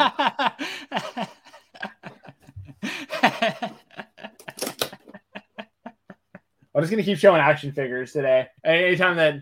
Guess is that a championship? Yeah. Is that a championship? Guess whose action figures I don't have, Jeremy? It's like trolling you with this Cody stuff. Yeah. I'm sorry, Jensen. No, it's okay. It's okay. We're already like a few months past WrestleMania. I would hope you're over it at this point. I mean, I saw I don't nightmares blame about you Solo if you're not. Sikoa's thumb hitting Cody's neck and stuff. But no, it's cool. I think about it all the time. But I we just got to make it till next WrestleMania is all. So just got to keep pushing. We only got another 7 months or something. So yeah. When it comes to Logan and winning, okay, he's going to take the briefcase all over the place and like, oh, this is great for WWE. It's great, easy publicity and everything. Does this translate to like actual viewership and money? I'm a serious question. I don't know if anybody like actually has an answer to this, but this is why they say like, oh, they have the big WWE title and they'll never change it because it's the big logo, and they send it to all the sports teams, and the sports teams hope it hold it up, and it's like, oh, this is just great publicity for WWE. I'm sure it is, but does it actually lead to like new viewers, and does it actually lead to like more money for WWE? Just an honest question of, does this stuff actually translate, or does good storytelling and logical things translate better? Like the crowd, the people who are actually reacting now, like LA Knight, he's getting the reaction. Is LA Knight make more sense because he's already getting big reactions? Okay, maybe he's not going to be on Impulsive, which does like 1 million views every single week with the briefcase there, but he's already getting the big reactions from the fans now, and they're going to continue to react. And if you just tell a good story with LA Knight, is that better business for WWE? No. Honest question. Honest answer. Like Logan Paul does one video jumping off the ropes, doing a selfie, and it's gets more social media hits in one night than LA Knight has. But does this need anything? Combined. It gets more eyes on WWE. Yes. This casual person just scrolling their timeline sees it. But do they just scroll and move on? And it's like, oh, who cares? It brings awareness to the company that isn't getting out there otherwise, just in worldwide in general. What's the biggest story right now? Bloodline, right? That's undeniable fact. For sure, yeah. They don't go on talk shows. Roman Reigns does media appearances for Mania, but otherwise, they don't go on talk shows or anything. It's drawing eyes because it's good, compelling television. Not because it's just like, oh, Roman Reigns is out there promoting the company. The Usos are out there promoting the company. It's drawing eyes because people are like, oh, I want to see what happens next here. Not because Roman Reigns is on Jimmy Fallon with the title around his shoulder. But don't you also think that WWE cares about like their social media numbers, like going like that's almost just as important as this at this point as like TV ratings and stuff is like social media engagement and stuff. And he brings them a ton of that LA Knight would never bring them. It does. And this is what I'm saying, though, of how much does this stuff translate? How much do they care? Well, it doesn't necessarily, I guess what I'm saying is it doesn't necessarily have to translate into like more people watching the show. There's more people following their social media. There's more people engaging and commenting and sharing. And there's a way more buzz for the company when Logan's involved, just overall in general. There's more buzz for the company from, on like socials and stuff. But again, are these people watching the shows? Brutalizity says like Logan fans might tune in for his match. There's no telling if they stick around for anything else. You'd get super casual watching for a single match. And like that might be true, but they're going to watch regardless. The Money in the Bank briefcase this is what I'm talking about. This is the Money in the Bank briefcase being behind him every single episode of Impulsive mean that the 1 million people who watch Impulsive, they're going to be like, oh, what's that? Oh, WWE. Oh, I'm going to watch this. But Logan's not part of the show. Sure. No, and I get what you're saying, but I think that there are people that not going to be all, not 1 million people, but there will be a percentage of, I don't know what that percentage is, but there will be a certain amount of people that will see that will watch WWE that weren't watching it before because they know Logan Paul is involved and he could show up at any time and become the champion. They're big Logan Paul fans. Like I have to flip this question on you then. Okay. Do you actually think anyone is specifically watching the show for LA Knight? Like, or is he just a part of a show that's really good? Like, is he part? Is the Bloodline the draw, and like LA Knight is also just over? But like, who's going? You know what I'm saying? Like, I don't think anyone's watching the show specifically for LA Knight. I think he's just also on a show that the Bloodline is good on. That's probably true, but I think more people might stick around if they see LA Knight and they know he's going to be there weekly and he's involved in something compelling and good. Whereas Logan Paul is only going to show up once every blue moon, and those people are probably going to watch anyway. Right. I see what you're saying. I understand what you're saying. My answer though, I guess, for it would be, I do think that I think that there is value in putting the Money in the Bank briefcase on Logan Paul, like to draw in new fans. Like I think it will definitely draw in new fans, but I don't. It may not be to the level of like. I get what you're saying. Like, is the juice worth the squeeze versus like someone who's there every week, like an LA Knight, to like have that kind of rub and that push and have the briefcase and the shot at the championship and all that? Is that better? It might be. I mean, it might be, but I think that there's a lot more there's a very unique opportunity they have with Logan Paul. And then on top of that, I was just flat out say it. Logan Paul has better matches than LA Knight does. Straight up. Aren't they already utilizing that opportunity just by the fact that he's part of the company and promoting the company and everything? Like, again, how much does this briefcase, he holds this briefcase behind him? Because if he can, and then it's like, hype up the idea, because if he can hype up the idea to his fan base that at any moment he can become the WWE champion with this thing, I think that there is value in that. Okay. Because he can also drop hints as to like where you should cash in. He could be telling his audience through social media and through Impulsive and stuff like, "Hey, wink, wink, I might be showing up this night or that night." Like and then he doesn't show up, and then people are like, "Oh, this sucks." I mean, that's assuming he doesn't show up when he says he's going to show up. But I mean, Logan Paul's never just shows up, and then a ton of people tune in for it. You know, never lied. But I think that honestly, I think the biggest reason that this conversation is even like a debate at all is because LA Knight, a lot of the fan base wants LA Knight to win this thing, and I think he deserves it. And they're going to feel like Logan Paul is jumping the line if he wins it, and that's unfair to a lot of people. And I get that line of thinking too, but I also think that Logan Paul is more famous than everyone else in the ladder match combined, and that's why he's going to get a big push. So I'll take LA Knight out of the equation and say, I mean, he's the most over guy in the match, but I'll take him out of the equation and just say, do fans care more about the actual stories on television and doing good stories in that, or does that do more for the company? Or is it, oh yeah, Logan Paul is going to draw people because they see the briefcase, and so maybe they'll watch our show. LA Knight doesn't have to win. Ricochet can win, and you just do a good story with Ricochet. Does that mean more in terms of audience engagement, in terms of audience viewership, in terms of people who show up, spend money on merchandise and everything? Or does Logan Paul having the briefcase behind him on Impulsive, like, all right, now I'm going to tune in because what's that? That briefcase? Oh, Logan Paul's. Oh, I'm going to tune in. Oh, Logan Paul's not there. Sure. Well, I'll say, like, obviously I like Ricochet. I like Butch. I like Santos Escobar. I like Damian Priest. I love Shinsuke Nakamura. Like, there's people in this match that I'm a fan of and have been for a long time. But let's also be honest. Like, how much has the Money in the Bank briefcase done for most people, especially lately anyways? Like, they just have a really unique opportunity to do something different and have mainstream attention with Logan Paul doing this. But, I mean, we at one point, Otis had this thing. And, like, you know what I mean? Like, how much value is there actually in putting the Money in the Bank briefcase even on, let's say they put it on Bush, okay? Like, is that going to really, I mean, that'd be cool, but like, I don't think it's bigger than Logan Paul carrying that thing around. They had Bad Bunny as the 24/7. He was on SNL with that title. This is all during like pandemic times as well. So like, there ain't that much on television. They had Bad Bunny out there with this title, and it didn't lead to like any type of monster increase in viewership. Bad Bunny is bigger than Logan Paul. Sure, but there's increased viewership when Bunny's on the show.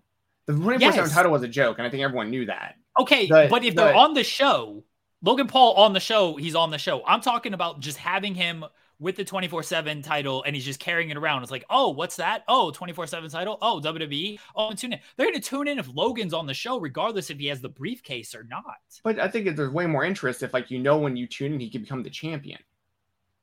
Like, he's got a key to the championship. People would care about that. It's different than him just being there. He shows up and just gets a title shot anyway. Yeah, it was a really good match with Roman Reigns.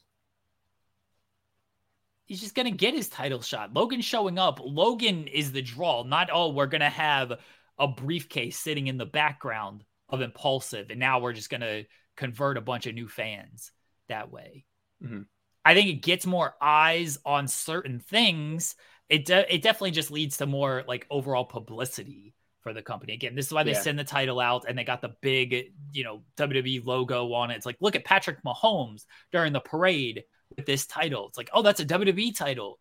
I think most people know what WWE is at this point. I don't think they're hurting for like, regular people. Just like, what's WWE? I think most people understand what it is. It's like, okay, what's going to actually get you to watch the television show? I don't think Logan Paul just carrying around this briefcase and showing off on Impulsive does anything. If they give it to Logan Paul and they tell a compelling story with that, fine. But he's only going to show up every now and again. I don't buy the idea that Logan Paul needs to win this because he's going to carry it around everywhere and this is big for WWE. If you want to tell me Logan Paul needs to win this because that's the best story, that's the best use of the briefcase, fine. I would buy that idea much, much more. But I don't even think that's the case either. Gotcha. Well, we can agree to disagree on that then. I think that I think you'd be surprised how many people in Logan Paul's demographic don't know what the WWE is. They might know they might know the logo, but a lot of them still don't. Well, they've done a shitty job because he's been in the company for 2 years now. Well, I'm just saying, like, hype beasts in general, not just specifically Logan Paul fans. There's a lot of people that just basement dwell on YouTube all day that don't that think UFC and WWE are the same thing still, like straight up. So like, well, they almost are. There's similarities. There's definitely similarities. I'd actually agree with a lot of that, to be fair with you, and definitely troll a lot of people in the process. But my point is, like, well, here's the thing. I get where you're coming from. I think you understand where I'm coming from too. Yeah. And there's not really a right or wrong answer on this. At the end of the day, you can be in one of two camps. Basically, you can be in the Logan Paul camp and thinking that it could be a really cool opportunity for them to do this, or you can be the camp of like, it should go to somebody who's more deserving, who's going to be on the show. You can build a better long-term story around. But I mean, none of these guys are beating Roman Reigns for a title. None of these guys are beating Roman Reigns. So like, if maybe LA Knight can win this thing and maybe he gets one over on Seth Rollins or something, maybe that's possible. But I think that there is a story there between Logan Paul and Seth Rollins also that's we haven't touched on. But I also have to leave in 5 minutes and want to talk about Blake Christian, so I don't want to miss out on that either. Okay, well, let's first off, Wrestle Rumble, please. Last call for Wrestle Rumble entries. Leave a Wrestle Rumble in the chat and you'll get your entry in. Jensen, if you want to talk about Blake Christian, go for it. Okay, really quick, I'll give you my quick predictions for Money in the Bank just really fast. I'm going to go Gunther over Matt Riddle. I'm going to go Shayna Baszler and Ronda Rousey to retain. I'm going to go Usos over the Bloodline. I'm going to go Rollins over Balor, Cody over Dom. I'm going to take Io Sky in the women's Money in the Bank, and I'm going to take Logan Paul in the men's Money in the Bank. So those are my official predictions, and go to WrestleRumble.com, join the Money in the Bank Pick'em contest, and there's going to be a whole lot more questions than just like winners and losers to this stuff. There's going to be a lot of prop questions and time questions and stuff. So go over there. Top prize, $500. Second and third both get 100. Fourth and fifth, mystery prizes. They also have a belt giveaway going on through, I think, SummerSlam, or not SummerSlam. Yeah, SummerSlam. I think they have like a long running belt contest going. I'm going to double check when that's actually, yes, the Summer Gold contest. So go check that out. That is going to be going on until SummerSlam. The entries are only $1 if you want to check that out. As far as my thoughts on the indies real quick, Blake Christian this week, over this past weekend, defended the GCW title 3 times. First defense was over Gringo Loco. Second was over Adam Priest. Third was over the Locksmith, Brandon Williams.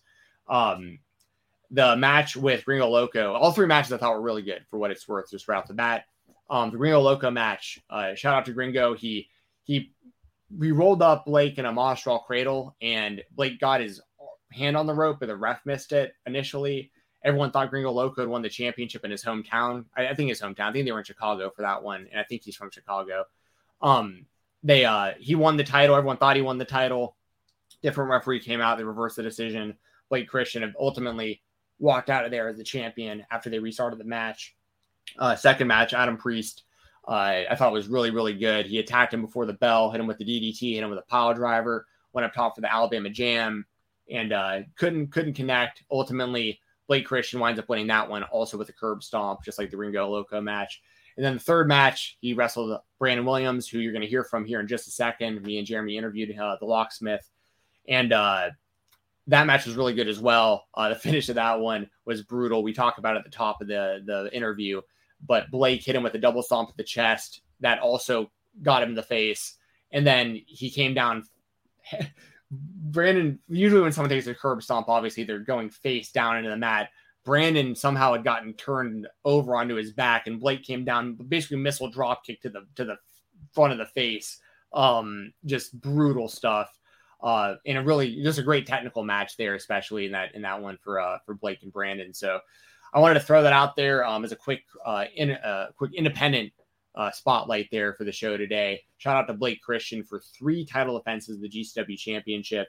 And also, the other week we talked about it a little bit off screen, but Blake Christian had to miss GCW shows last weekend because he got pulled for Ring of Honor.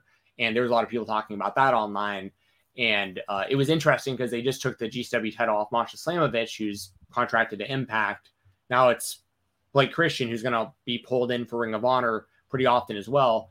Brett Lauderdale has addressed this and said, like, these things are going to happen. We knew this was going to happen when we put people with other responsibilities with our championships. It's inevitable. But Blake really made up for it. I feel like, he missed the week prior, but to go back to back 3 times last weekend, all great matches, all title defenses, and continuing to build the GCW title again as like a worker's title. For a long time, it was Nick Gage and him coming and going and with his deathmatch style and stuff. And, Masha kind of changed the game a bit. And now Blake, I think Blake's been doing a lot more wrestling again lately too. He's been doing a lot of matches, but a lot of them were him kind of getting beaten up, being a coward, doing low blows, that kind of stuff. He's back to like wrestling real matches, it feels like, too, with this championship. So really good stuff so far for Blake Christian as GCW champion, and wanted to highlight that today. I've spun the wheel. I've gotten the 3 names. So everyone, the winners are Brutalities, D'Lo Diggs, and Rimity. Contact Steven Jensen. His DMs, I believe, are open. I'm opening them right now. Okay. You have won a free entry into the Wrestle Rumble Money in the Bank Pick'em. Again, contact Steven Jensen. We appreciate everybody who left with Wrestle Rumble in the chat. We appreciate Wrestle Rumble for sponsoring the show. Basically every big pay-per-view event from AEW and WWE. And I think I missed this super chat. I apologize to our pal Ryan. Pharaoh versus Bo Dallas in a dog treat fight pit match. I'm for it. Pharaoh would bite that man and be over for Bo Dallas. Pharaoh's a good worker. Yes. Everyone who won entries, I just opened my Twitter DMs. Please DM me at FightTalk_, FIGHTTALK_. You have until tomorrow night after SmackDown. So if you don't give me your information, just send me a message and I'll get the information I need. But just send me a DM. I'll get in contact with you. Make sure to hit me up before tomorrow night, before the end of SmackDown. Okay. I'm going to give away another entry on Twitter tomorrow, and I'll give that away at the end of SmackDown. Then I'm sending my whole list over to Matt over at Wrestle Rumble so we can get it in because the show's on Saturday afternoon. So I got to get them in by Friday night for y'all. So thank you very much. Thanks, Jeremy. Great conversation today. We can agree to disagree on the Logan Paul stuff, but at the end of the day, it makes for fun conversation at the very least. And hope y'all have a great Thursday. I will probably record the Weekender on Sunday at FightfulSelect.com. If not Sunday, it'll be on Monday. It just depends because of Money in the Bank in the afternoon. It might be smarter to do the show on Monday. So y'all have a great weekend. Good seeing you, Jeremy. Good seeing the chat. And we go clock in for the shoot job. All right. Thank you as always, Jensen. Guys, we will get to our interview with Brandon Williams, as Jensen just mentioned. Let me remove this. As Jensen just mentioned, he wrestled Blake Christian this past weekend. He was very involved in the GCW New South shows, and he will explain his overall involvement with that. We'll go through various points of his career, including being a backyard wrestler, how he got into wrestling, playing in a hardcore band, and some travel road stories when it comes to that. Some parallels when it comes to being in a band and being a professional wrestler as well. Brandon he says himself, he's in a nerd cave. You'll see his setup here. Him and Jensen, a lot of action figure talk at the end of the show. Or the end of the interview. So they get into that. Brandon Williams was very gracious with his time. Very nice guy. Everyone go check him out. The Twitter link, I believe it's Hook and Shoot on Twitter. So everyone can go check him out on Twitter. go follow him there, go support his career, go support New South Wrestling. They do great work in the Southeast scene. So here we go, everybody. Our creators spotlight with independent professional wrestler Brandon Williams. Welcome to the Creator Spotlight, the interview portion of the Spotlight right here on Fightful. I, as always, am Steven Jensen here with Jeremy Lambert. And today our guest is an independent professional wrestler. He is heavily involved on screen and off screen with New South Pro Wrestling. He's all over the place. He's the locksmith. And he also recently took on Blake Christian for the GCW title. Brandon Williams joining the show today. Brandon, thanks for joining. How you doing, man? Good. What's up, everybody? Thank you for having me. Appreciate it. Joining us. We appreciate it. Absolutely. Well, starting off kind of right on that note, big weekend this weekend for you and for New South and for just independent wrestling as a whole. We had we had 3 GCW shows and heavy New South involvement. You had a big match against Blake Christian on the GCW versus New South 2 show. How was that experience? Because I know I've seen you tweeting like you like the vibe of GCW. So what was the overall experience in that match with Blake like? The match with Blake was great, man. That dude is definitely an athlete. He's a young gun. He can go super quick. Like I've seen his videos, but like wrestling him, I've seen him in person too. But like in the ring, just like quick movements. It's unbelievable. But it was a good match. Good match. I thought it was a really good match, and the ending looked pretty painful. I rewatched it a few times. So he caught you with the double stomp to kind of the we'll call it the upper body / maybe face, and then the curb stomp. It's rare that you see someone take the curb stomp to the front of the face, which you took, Brandon. So that was especially brutal. Yeah, I got a little bruise on the side of my face. I know you can't see it, but yeah, it definitely clipped me in the face there. Yeah, thankfully I didn't get knocked out or anything, but it is. Yeah, I actually wanted to ask you about that because, obviously Blake Christian, one of the best, in-ring workers out there, in my opinion, and a guy who, can do it all. He's flying all over the place, but he's technical. He's really slowed his style down recently, but he's kind of like ramped it back up since winning the GCW title. And with that finisher, I think it's just so brutal because with the way that like Seth Rollins, for instance, would hit a curb stomp, it's like very clean. The way that Blake Christian does it, he bases off of his opponent and then comes down almost with like a missile drop kick to the head.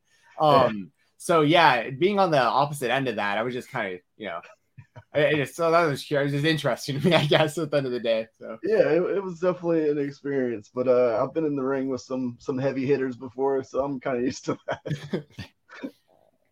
You're part of the GCW Mastermind event as well, and the Team New South against Team GCW, and Brogan Fenley kind of sided with you guys there, turned his back on GCW. Talk to us about that match, and then the ending there with Brogan, joining up with New South there. Yeah, I mean the whole experience at the VBC is awesome. Like I saw my first wrestling show, WCW, some house show back in the day at the same place. So like coming to do a wrestling show there and actually getting to wrestle there is like it's off the chart. But a lot of fans show up. GCW doesn't come down with them much. Obviously, this is their second time in the state. But a lot of people show up. They're a hot crowd. Huntsville's a good wrestling crowd historically. And but yeah, that match, 8-man tag with me, CMD, Donnie Primetime, and Braden Toon, which is his first time there. Good guy. Against Starboard Charlie, Brogan, Manders, and Jack Cartwheel. Yeah. But yeah, super athletes on that side, GCW, man. Like Jack Cartwheel's the man. Super nice guy. Super athletic. But yeah, at the end there, Brogan had to do the turn on him, man. He had to stay loyal to the New South roots. He knew where he was coming the next night. So, smart. Yeah. I'm going to say, I'm not going to say that I saw it coming, but like Brogan didn't quite fit in on the GCW team when his history in the Southeast. Like he's, when I think of him, I think of New South action wrestling, like kind of this area, the Southeast. I'm based out of Atlanta, so I see a lot of y'all coming through. I go to shows in Nashville. I used to live there for a long time. It was all Chattanooga. So yeah, I see you guys all the time. And so like when I saw Brogan turn, I was like, the same kind of thing with like Bobby Flacco. I'm like, how low is he to GCW in comparison to like these dudes? You know what I mean? Right. But how is it, being for those of you who may not know, Brandon Williams along with Dump Sanders own New South. How was it like to put that together, kind of like behind the scenes? Because I know you've worked with GCW and Brett Lauderdale in the past, but like, how's that relationship and how's that all work to put all this kind of stuff together? Very good so far, man. Coming into it, I've only, known of Brett Lauderdale, never met him in person. So I'm always kind of skeptical of people when I meet them. But he's a super cool guy, man. Very professional about how he runs stuff. Yeah, it's the Versus show was great. Like being in Florence at that brewery draws a lot of people there with GCW in town, especially more. So yeah, it's just a good working environment with them, man. And was there any feedback from Brett to potentially do some more down the line? I know these shows were on Fight TV as well. Is that a possibility at all? Yeah, I know there are plans to come back. I'm not sure exactly when that is. I don't know if it's at the tail end of the year or possibly again January, February. But they definitely plan on coming back, and hopefully we get another Versus show. I'm not sure yet, but I'm assuming. So who knows? I was curious about something. We're kind of going to go all over the place with this interview, but I was curious. So I'm always interested in looking at people's Cage Match website, the website Cage Match, and seeing like the history and the matches and all that stuff. Yeah. And it's not always accurate. Yeah. On your, I was curious. Yours, there's a gap from like 2006 to like 2018. Yeah. Is that accurate? And if so, no, okay. I was like, I feel like I've been watching you for unless they got like my backyard career or something. I don't think it's like on there. Yeah, I was so confused when I was reading through that. I was like, this doesn't make any sense. So I've been meaning to email them, but I'm a procrastinator, man. Oh, that's too funny. How did like I guess New South and everything come together for you behind the scenes there with Dump and that whole team there? Yeah, we basically started it, and let's see, this is going on year 8. This is our 8-year anniversary coming up in August. Basically, I've known Dump since I was doing backyard wrestling at the age of like 17, 18, young kid. I met him. He was working around local shows in the area and stuff like that. And then I moved to California, did music and all kinds of stuff like that. And when I eventually came back, I just kind of like started going some local shows, man, and they're not good at all. And it's just like kind of one of those things like, hey, man, let's go check out the show and go watch it and, have fun. But I was sitting there thinking like, man, we should, try to start something, man. At least, I think we can do it better than this. At least, let's just start to do one show. So we, for probably about 9 months, man, we just planned and saved up money and just tried to figure out, the best way to go about doing it. And yeah, we started that one show, man, and I think it was like maybe like over 300 people. And from then on out, man, it was every 3 months, and then eventually to every month to now. It seems like every damn week almost. So it's like it's constant stuff. So it's gone successful. We've definitely had ups and downs like anybody, but it's going good. I know like putting that company together and like deciding on who, like what talent and stuff is going to be involved and like who's going to be like regular talent as well, and all those kind of decisions. Like how far back do you and like Cabana Man Dan go, for instance? Because I know he has been around for a very long time as well, and from that same area. Like how have you known some of these guys? Like, I mean, I know you said New South's been 8 years now, but like we're talking, maybe 15 years plus with like some of these guys. It sounds like. Oh yeah, when I was in high school going to these local shows, man, I'd see CMD because we're the same age. So whenever he was starting, I was just, going to watch the shows. And a lot of the local guys, have been wrestling here for a long time, on and off. So yeah, I've had a relationship with a lot of the guys for a good bit. When it comes to the backyard wrestling, I'm always very curious about this. So how did that come about, and like what kind of backyard wrestling was it? Was it okay, like so the very extreme kind of stuff, or just like, hey, let's play around with friends? So I got into it like 6th grade, man. Like me and my buddy started trampoline. That's how everybody starts. It's like, hey, let's go on the trampoline and do it. And then we'd build like a makeshift ropes out of some stuff. And but eventually, like when we got to high school, when we grew up and stuff like that, we were like, man, we gotta ditch the trampoline. Like we're ECW marks and stuff like that. So we're like, man, we gotta start doing more, man. So like we started doing stuff on the ground, and then it's like, each year it's just like, oh, that's not anything. So we like weapons and light bulbs and thumbtacks and fire and the viral backyard wrestling videos from back in the day. We're like, man, we got to get our stuff on there. So like the mindset was like, the crazier, the fucking better, So that was funny. Yeah, was the goal to get on like LimeWire and like Kazaa back there and like that kind of stuff. Dude, that was post, man. Like that was a little bit after that. True. But, wow. It was definitely some stupid stuff I've done, but yeah, it was fun. I was about to say, so what was, if you can recall, like the dumbest thing you think you did back then? Oh man, I've broken my arm. I've gotten my arm sliced open and fat pouring out of it from light bulbs and barbed wire just being thrown on barbed wire, like real barbed wire, just going to buy some. And like, I don't even know what kind of light bulbs they were. We were just buying hey, let's break it over someone's head and bleed everywhere and stuff like that. So it was crazy. Like there's no way I do some of that stuff now, like as I'm an older man, but like, yeah, it was crazy stuff, man. Dude, that was my next question. Cause like, when I think of the locksmith, Brandon Williams, I think of a technical grappler, you know what I mean? Like, my next question was like, do you have any interest in like dipping your toes back into the deathmatch scene? But it sounds like maybe not. I don't know. I mean, maybe not to the extent of like crazy light bulbs and glass and stuff like that. Cause after this accident I had to go to the emergency room and get stitches, and like, it was close to like sitting on my artery vein. It was like, man, okay, I'm never doing those light bulbs again. Like, I'm going to stay away from that. But like, I've done thumbtacks and stuff recently. And like, I love technical wrestling. Like, don't get me wrong. But yeah, maybe some stuff. I've been wanting to possibly do like the ICW stuff, man. Like the Pit. That really intrigues me of how they kind of mix.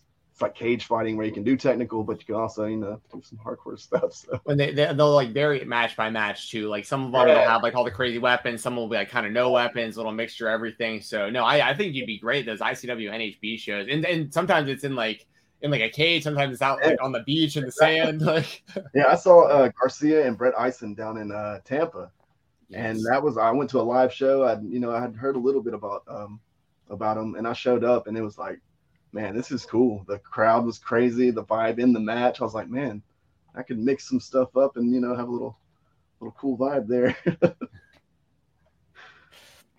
Jensen, I know you're a Brett Eisen guy, and something like that. I don't know. Is he still competing? Is he still doing stuff? He's on. Yeah, I never know with him, to be honest. Like I find out I get basically updates through Moe's, because that whole KOBK crew is pretty tight, but like Brett like kind of comes and goes at this point. But he was going hard for like the Southeast for a while, like especially Southern Underground Pro. And then of course that always is gonna bleed in like SCI and Action and like that whole kind of ecosphere there.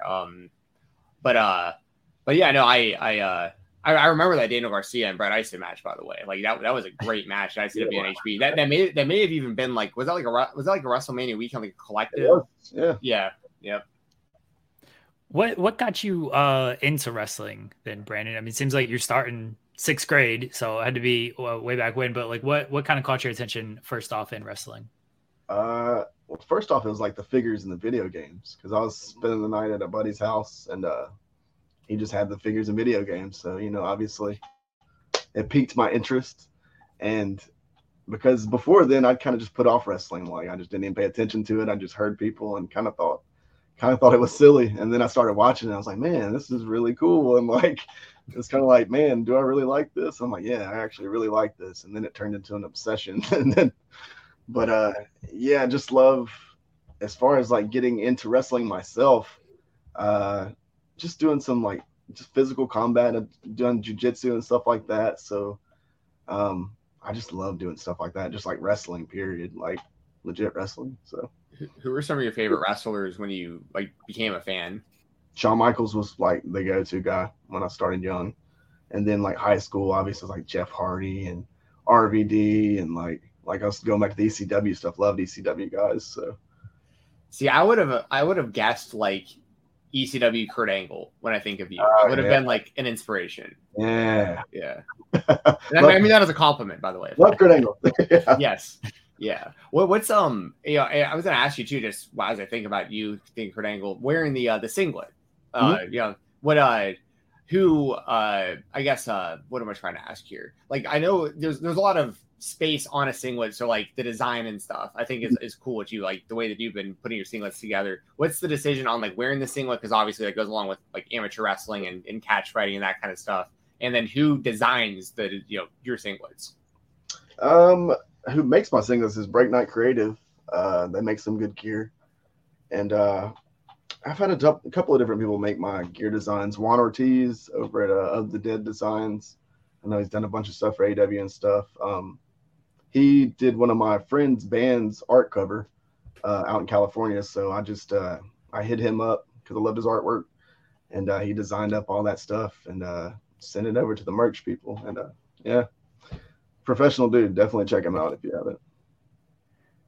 I'm going to switch away from wrestling for a second, because you mentioned this a couple of times, going to California with the band. Tell me about this. Like, what was this band? I'm into like hardcore music, man, like Terror, Hate Breed type of hardcore stuff. So I booked a bunch of shows out of high school. Like I think Whitechapel played their first Alabama show with me. Bands from like My Children, My Bride, Maylene, to all the Nashville hardcore bands. I did that for a long while after high school. And then moving to California, I was wanting to play in a band. So I was just like, I'm going to find a band and see if they'll let me do some merch for them, hit the road with them. And so that's what I did, man. I just met some bands, made some friends, and I was like, let's hit the road. I'm in California. Let's live it up. I can work at Chili's and, hit the van and ride on the floor and stuff like that. So what was that life? What was that life like? Because I imagine like trying to make a break as a musician, it's maybe a little similar to trying to make a break as a wrestler. So like, are there some similarities there? So parallel of like even your tier of like bottom bands to the top of, that are making the money and getting booked across the country. It's kind of the same, parallel stuff there. And it's definitely another hustle business, man. Like those bands make their money off their merch, almost similar to, independent wrestlers. So it's gotten better over the years with like streaming and stuff like that. There's a little bit more ways to hustle money, but yeah, it's definitely similar for sure. Sleeping on the floor. I would say, yeah, sleeping on the floor. I imagine sleeping in many times, right?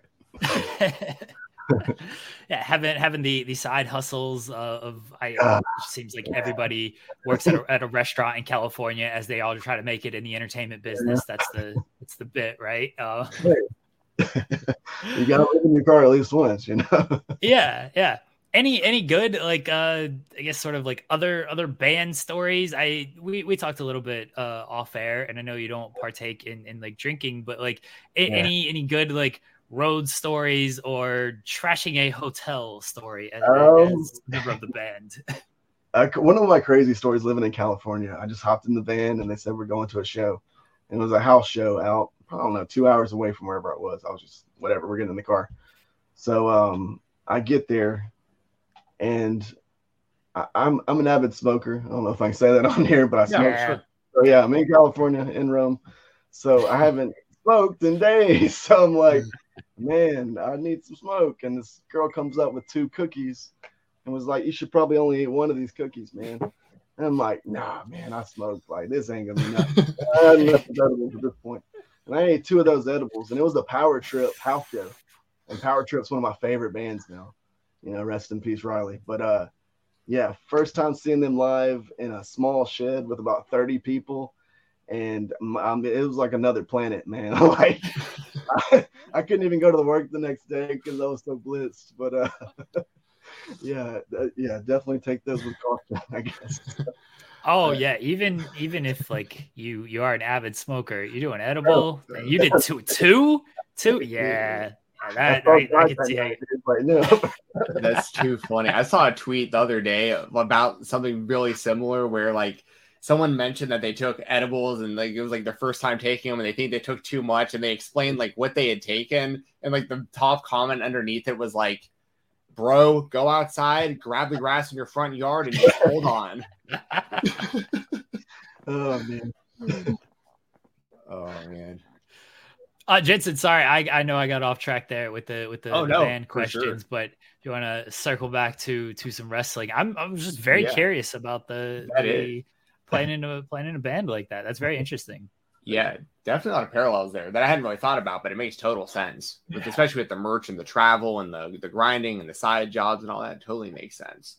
Yeah. I mean, do you still play? Like, do you still play an instrument and like try playing? I play guitar. I haven't played as much lately because I'm always busy with wrestling. But right before I started training wrestling, about 5 years ago, I started training. I was in a band and we kind of, played a few years and just, it is what it is. We just kind of quit, and that's when I started training. But yeah, we put out a couple of, small EPs, blah blah blah. But yeah, it was fun. Nothing big, obviously. That's cool though. Yeah, that's still awesome. Yeah.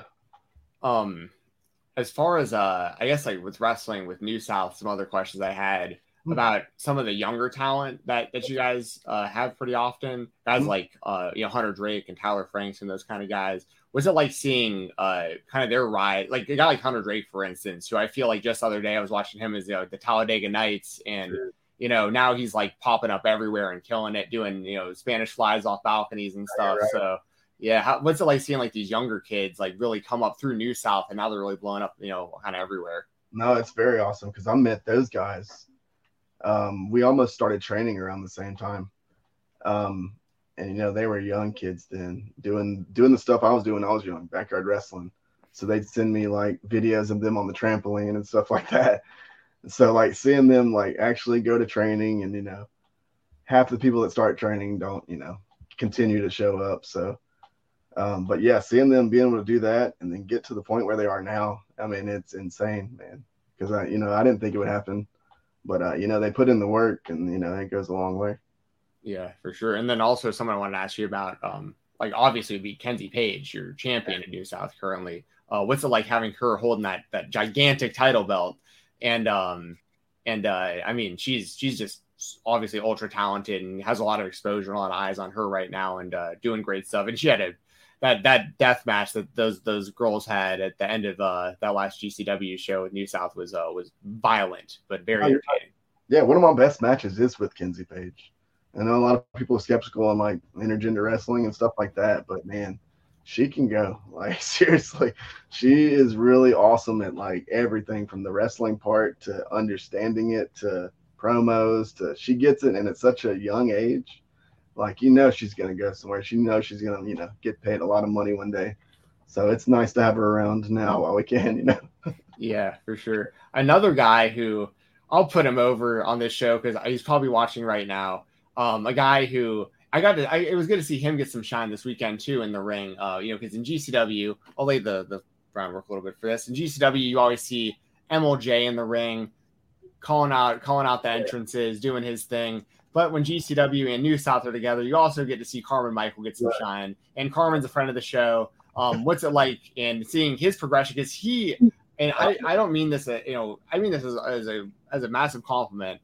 He's a guy who I've seen, just like the wrestlers, improve drastically over time. Dude, Carmen is a hustler, man. That dude works his ass off. Like, if you need something done, Carmen will do it, man. Like, that dude is the man. And I've known Carmen for quite a bit, too, going back from the band days. And when he was sitting in the crowd, man, and I came up to him, and I'm like, man, you should do something with wrestling. Like, you're a smart guy. You know what you're doing. Like, we need more smart people in our crew. And not just people worried about the wrestling part. Like there's so much more that goes into it that you have a great mind for. And so thankfully, he came aboard, and man, he's hit home runs ever since, man. Great attitude, everything. Yeah. So I love you, Carmen, if you are watching. He does. I mean, I think he watches a good chunk of our shows. He likes us a little bit, right, Jensen? He's very nice. Especially if New South is involved. He'll peek in at the very least. But no, he's a very, very nice guy. I've known him a bit like through Twitter for quite a while, but I actually met him at GCW when they were in Atlanta most recently at Center Stage, and that was when we met in person. Same kind of thing, just super nice. And then we interviewed him here recently as well. Great interview.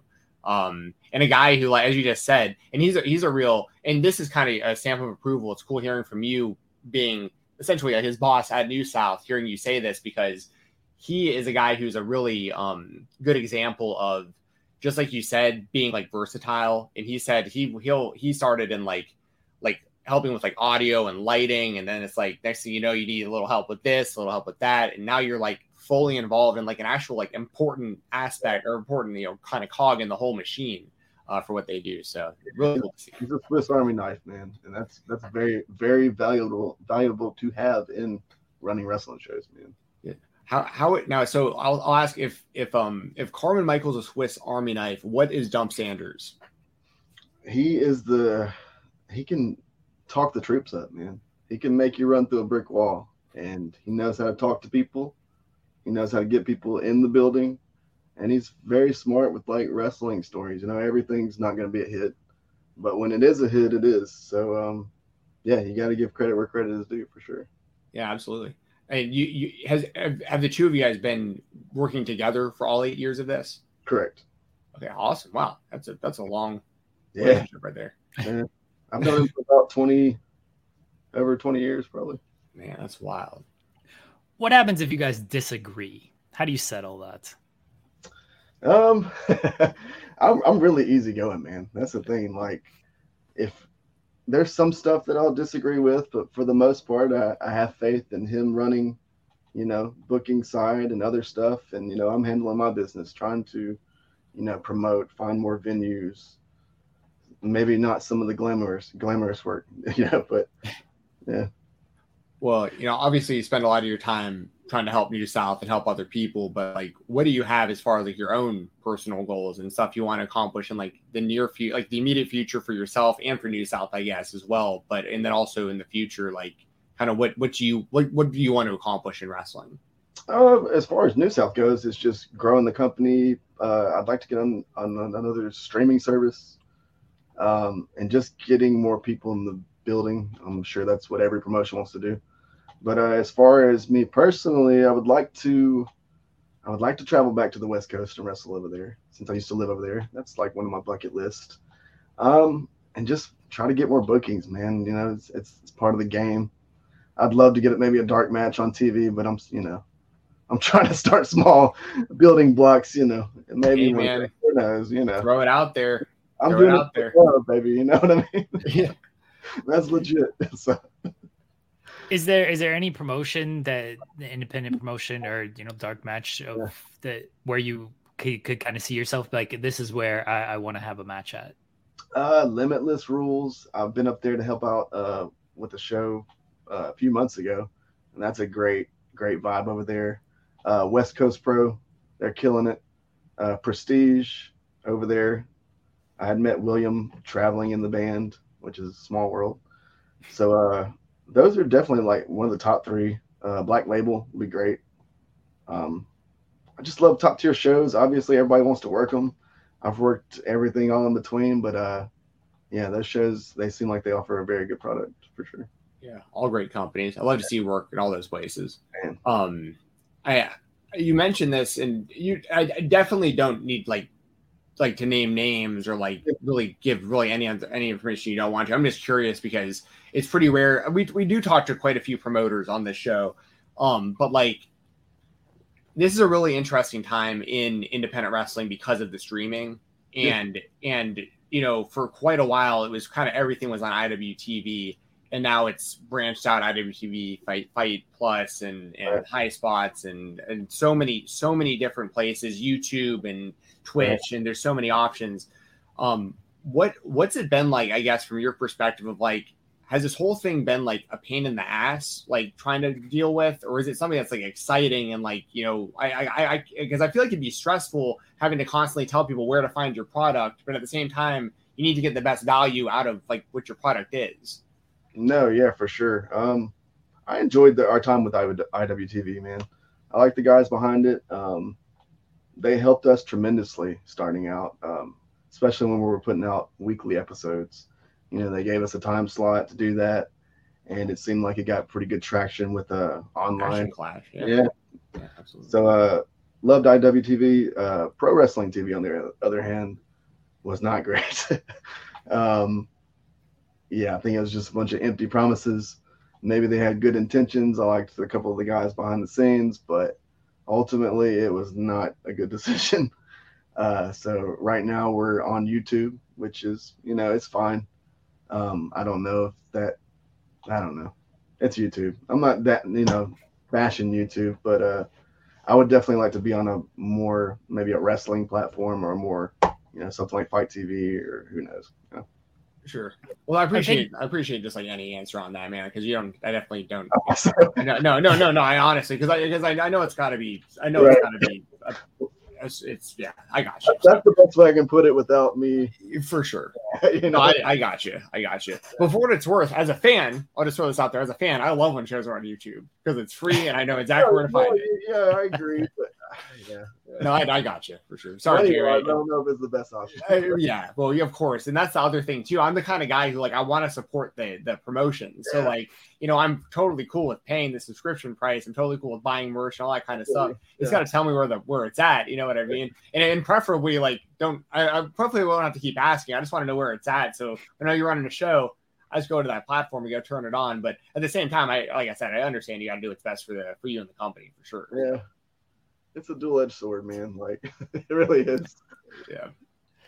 Well, I hope the shows this past weekend with GCW did well, and Fight TV is always looking for different stuff. I know when IWS ran a show with GCW earlier this year, that kind of led to we had Shane Hawk on a different show, and he said that did well. And then Fight TV wanted to put IWS on their platform, so hopefully that partnership helps lead to a bigger partnership with things. We'll throw that out there and hopefully speak that into existence with things. You mentioned booking venues. I know you've wrestled for a while. Now that I know you've played in a band and played gigs, what is the strangest place you've ever wrestled in or played a band gig in? Because I imagine some of those places were a little, what have I got myself into here? Yeah, the band gig's probably a little bit more weird. I wouldn't say weird. We played at some frat house in Auburn, I think, and we're a hardcore band, and I don't even know why we played, down there for these people. But it was just a weird environment. College towns are weird anyway. But as far as wrestling goes, man, maybe the arena, I guess. As far as crazy places I've been, Jeffersonville, Indiana is kind of crazy itself. But not too much crazy stuff. There's a lot of local Alabama shows that run in some sketchy parts of town, backwoods Alabama stuff. So I guess you could add that.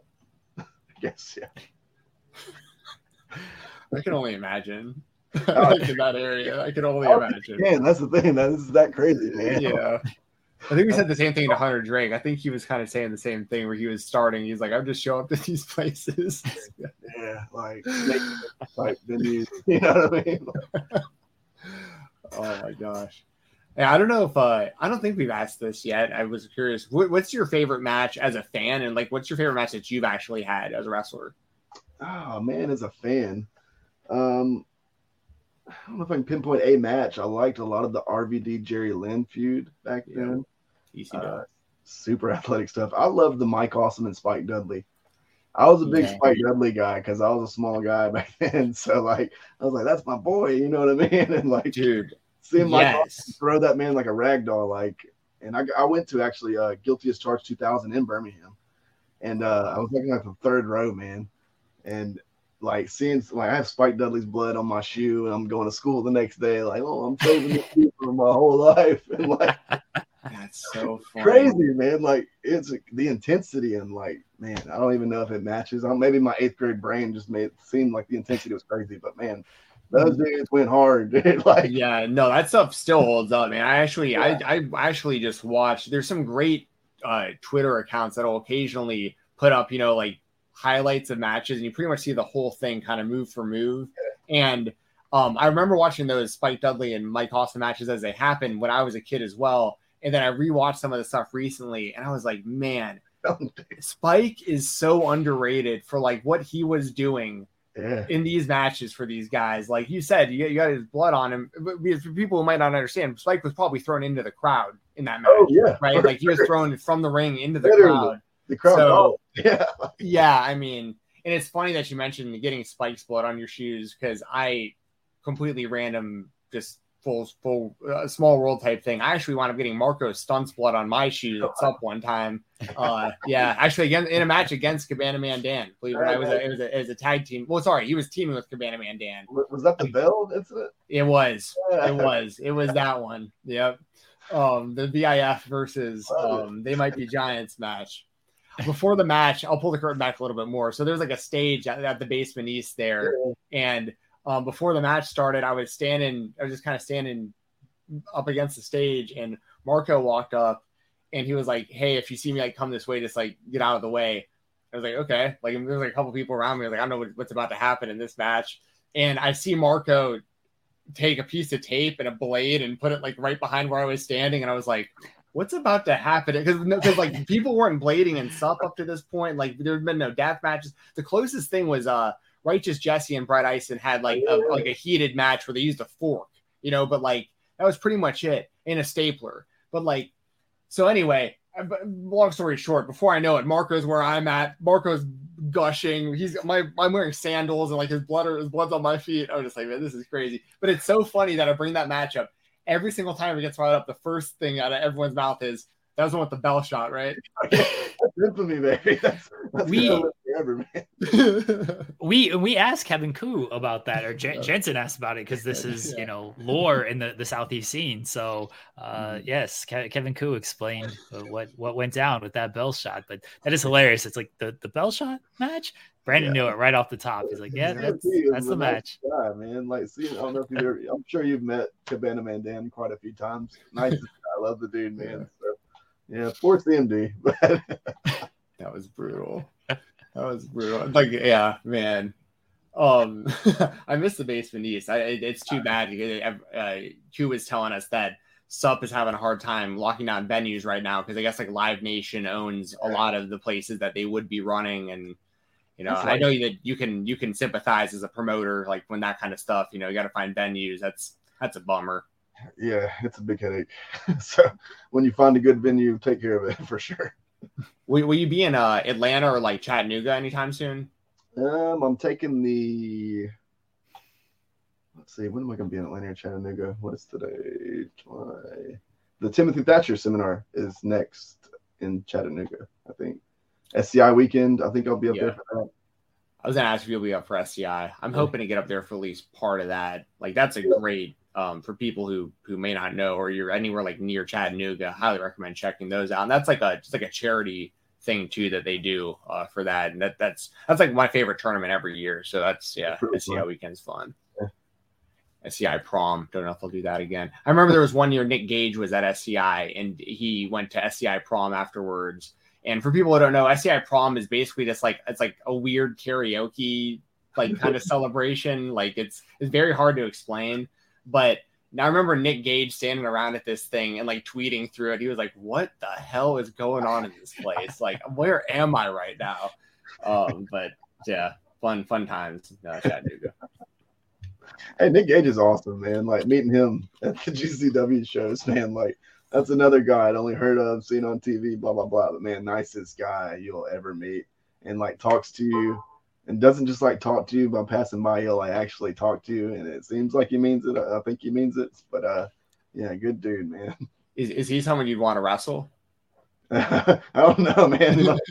If I get back to my backyard days, then I'll break that back out and wrestle Nick Gage. So I was gonna say, when you mentioned you did backyard wrestling and now you're more of a technical guy and everything, Nick Gage is actually like king of the death match and everything. Right. He's like a big Bret Hart fan and like loves the technical wrestling stuff. So you can do like a 2-match series. You can do a technical wrestling match, and then you can go into his environment and do like a death match. It'll be a submissions match, and then I have to do the death match for the fucking payout, man. There we go. See, I just booked this. Somebody give me a fee, and somebody book this. Right, call Brett right now. We're gonna make money. That's right. One other guy I wanted to ask you about real quick as we kind of wrap up, who's doing he's done great work in New South, and he's doing great work all over the place, is Adam Priest. Could you just kind of speak to Priest a little bit? I mean, I even see him here at Battle Slam. He's become a legend at Battle Slam here in Atlanta, man. So like he what's it like kind of working? I know you've wrestled the guy, and you any just thoughts on Adam Priest, because he's really blowing up, and he got to wrestle Blake Christian the night before you. Yeah, that's right. I wrestled Adam once, and I think that was like my 16th match ever. A few years back, because I've only wrestled over probably about 130 matches, maybe. But yeah, Adam's got a motor. That dude can go. And I've seen him for like the past 5 or 6 years, wrestling the local shows to getting to where the level he is at now. And that's just through consistent work and hard work. And that dude gets it 100%. He'll be signed one day too. I really do think so, man. Probably, hopefully soon, Yeah, I agree. GCW, man. Sorry, what's that? He killed it at GCW. Him and Blake Christian, great match.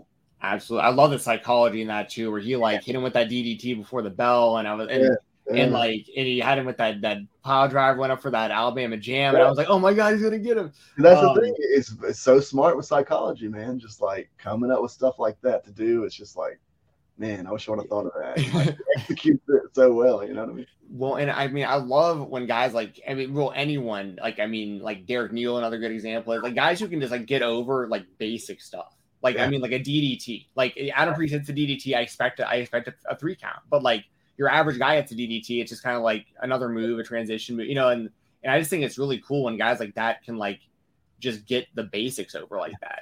Exactly. Like he doesn't have to do a bunch of crazy spots to get over. He's naturally just a great wrestler, man. And then when he does it, it's wild. Like every now and then he'll like jump off the top through a table with a leg or something, and you're like, it's like you see it once a year, and you're like, wow, this is crazy, So exactly, yeah. Love that dude, man.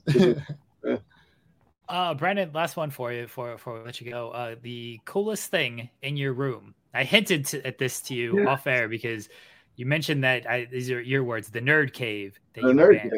Yeah, like, you got a Nexus pillow over there. Is it the Nexus pillow? Oh yeah, that's a Nexus pillow. Man. That's a Nexus pillow. I got the Rock Afghan throw over there. This is basically like just everything from my childhood. I don't like to throw away stuff. I'm weird like that. So I keep everything. So somewhere in this room, because I'm not organized whatsoever, is the T-shirt from Guilty as Charged 2000 from Just Incredible. His actually shirt he wore to the ring. He threw it out there. I asked the security guard after the show. I said, "Hey man, I got to get that T-shirt, man." Like he was like this sweaty pile of T-shirt. He's like, "Well, there you go, man," because I don't want it. So like I saved that thing from the age of I guess 14, and it's somewhere. I had it hanging up at one point, but yeah, the Impact players, man, Lance Storm, Dawn Marie. Just Incredible. That's like my prized possession and like the shirt, you know what I mean? So I absolutely love that. That's awesome. If you find it, take a picture of it and tag us on Twitter, and we'll make sure to show it off as well. Sure. Because that'd be tremendous. Brandon, thank you so much for joining us. I know it was a busy weekend for you, and but we really appreciate you taking the time out to join us here tonight. Let everybody know where they can find you at. Twitter at Hook and Stretch. But yeah, I don't have an Instagram. I'm an old head, so I'm sticking to Twitter. Book me, DMs, text me. It don't matter. Do whatever, man. I'm just trying to get out there and do it while I can. You know what I mean? So thank you guys for taking the time to talk to me. I know I don't do a lot of podcasts. A lot of people don't want to talk to me, so I really do appreciate that. Thank you. We appreciate it, man. Yeah, there's actually a lot of y'all over there at New South. I got kind of on the list of like people I want or that we've talked to recently. So like y'all doing great stuff, a lot of great talent, and I know you're a big part of that. So like really cool to have you on. Thank you very much. I appreciate that, man. Guys, you can check out Brandon's information in the description there. Click that. His description on Twitter says DM for bookings. So if you are a promoter listening to this, DM for bookings. What are you waiting for? Brandon, again, thank you so much for joining us tonight. We really appreciate it. And guys, we'll be right back here on the Spotlight. We're back. Thank you to Brandon Williams for joining us in the Creator Spotlight, discussing his match against Blake Christian, his time in New South, and a lot more.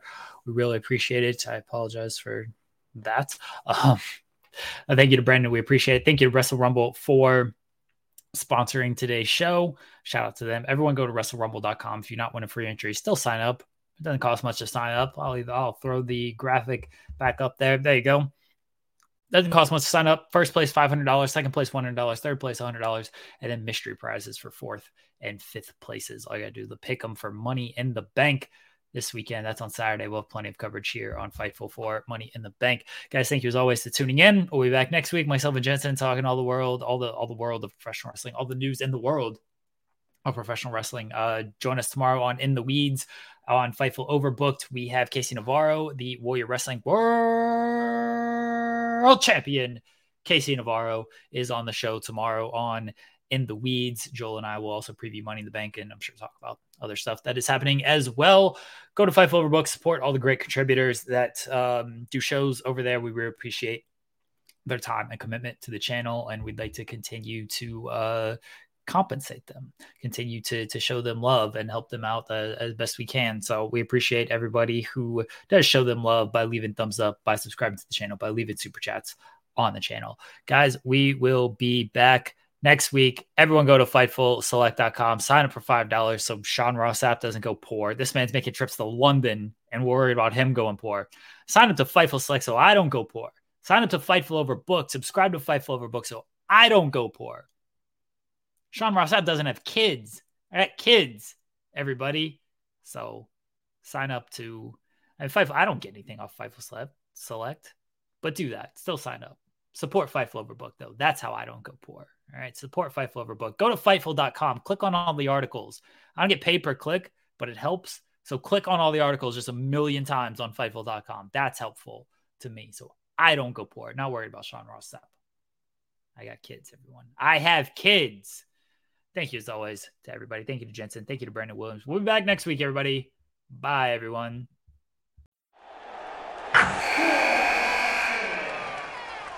Wilson, you sent the game-winning email at the buzzer, avoiding a 4:55 meeting on everyone's calendar. How did you do it? I got a huge assist from Grammarly, an AI writing partner that helped me make my point.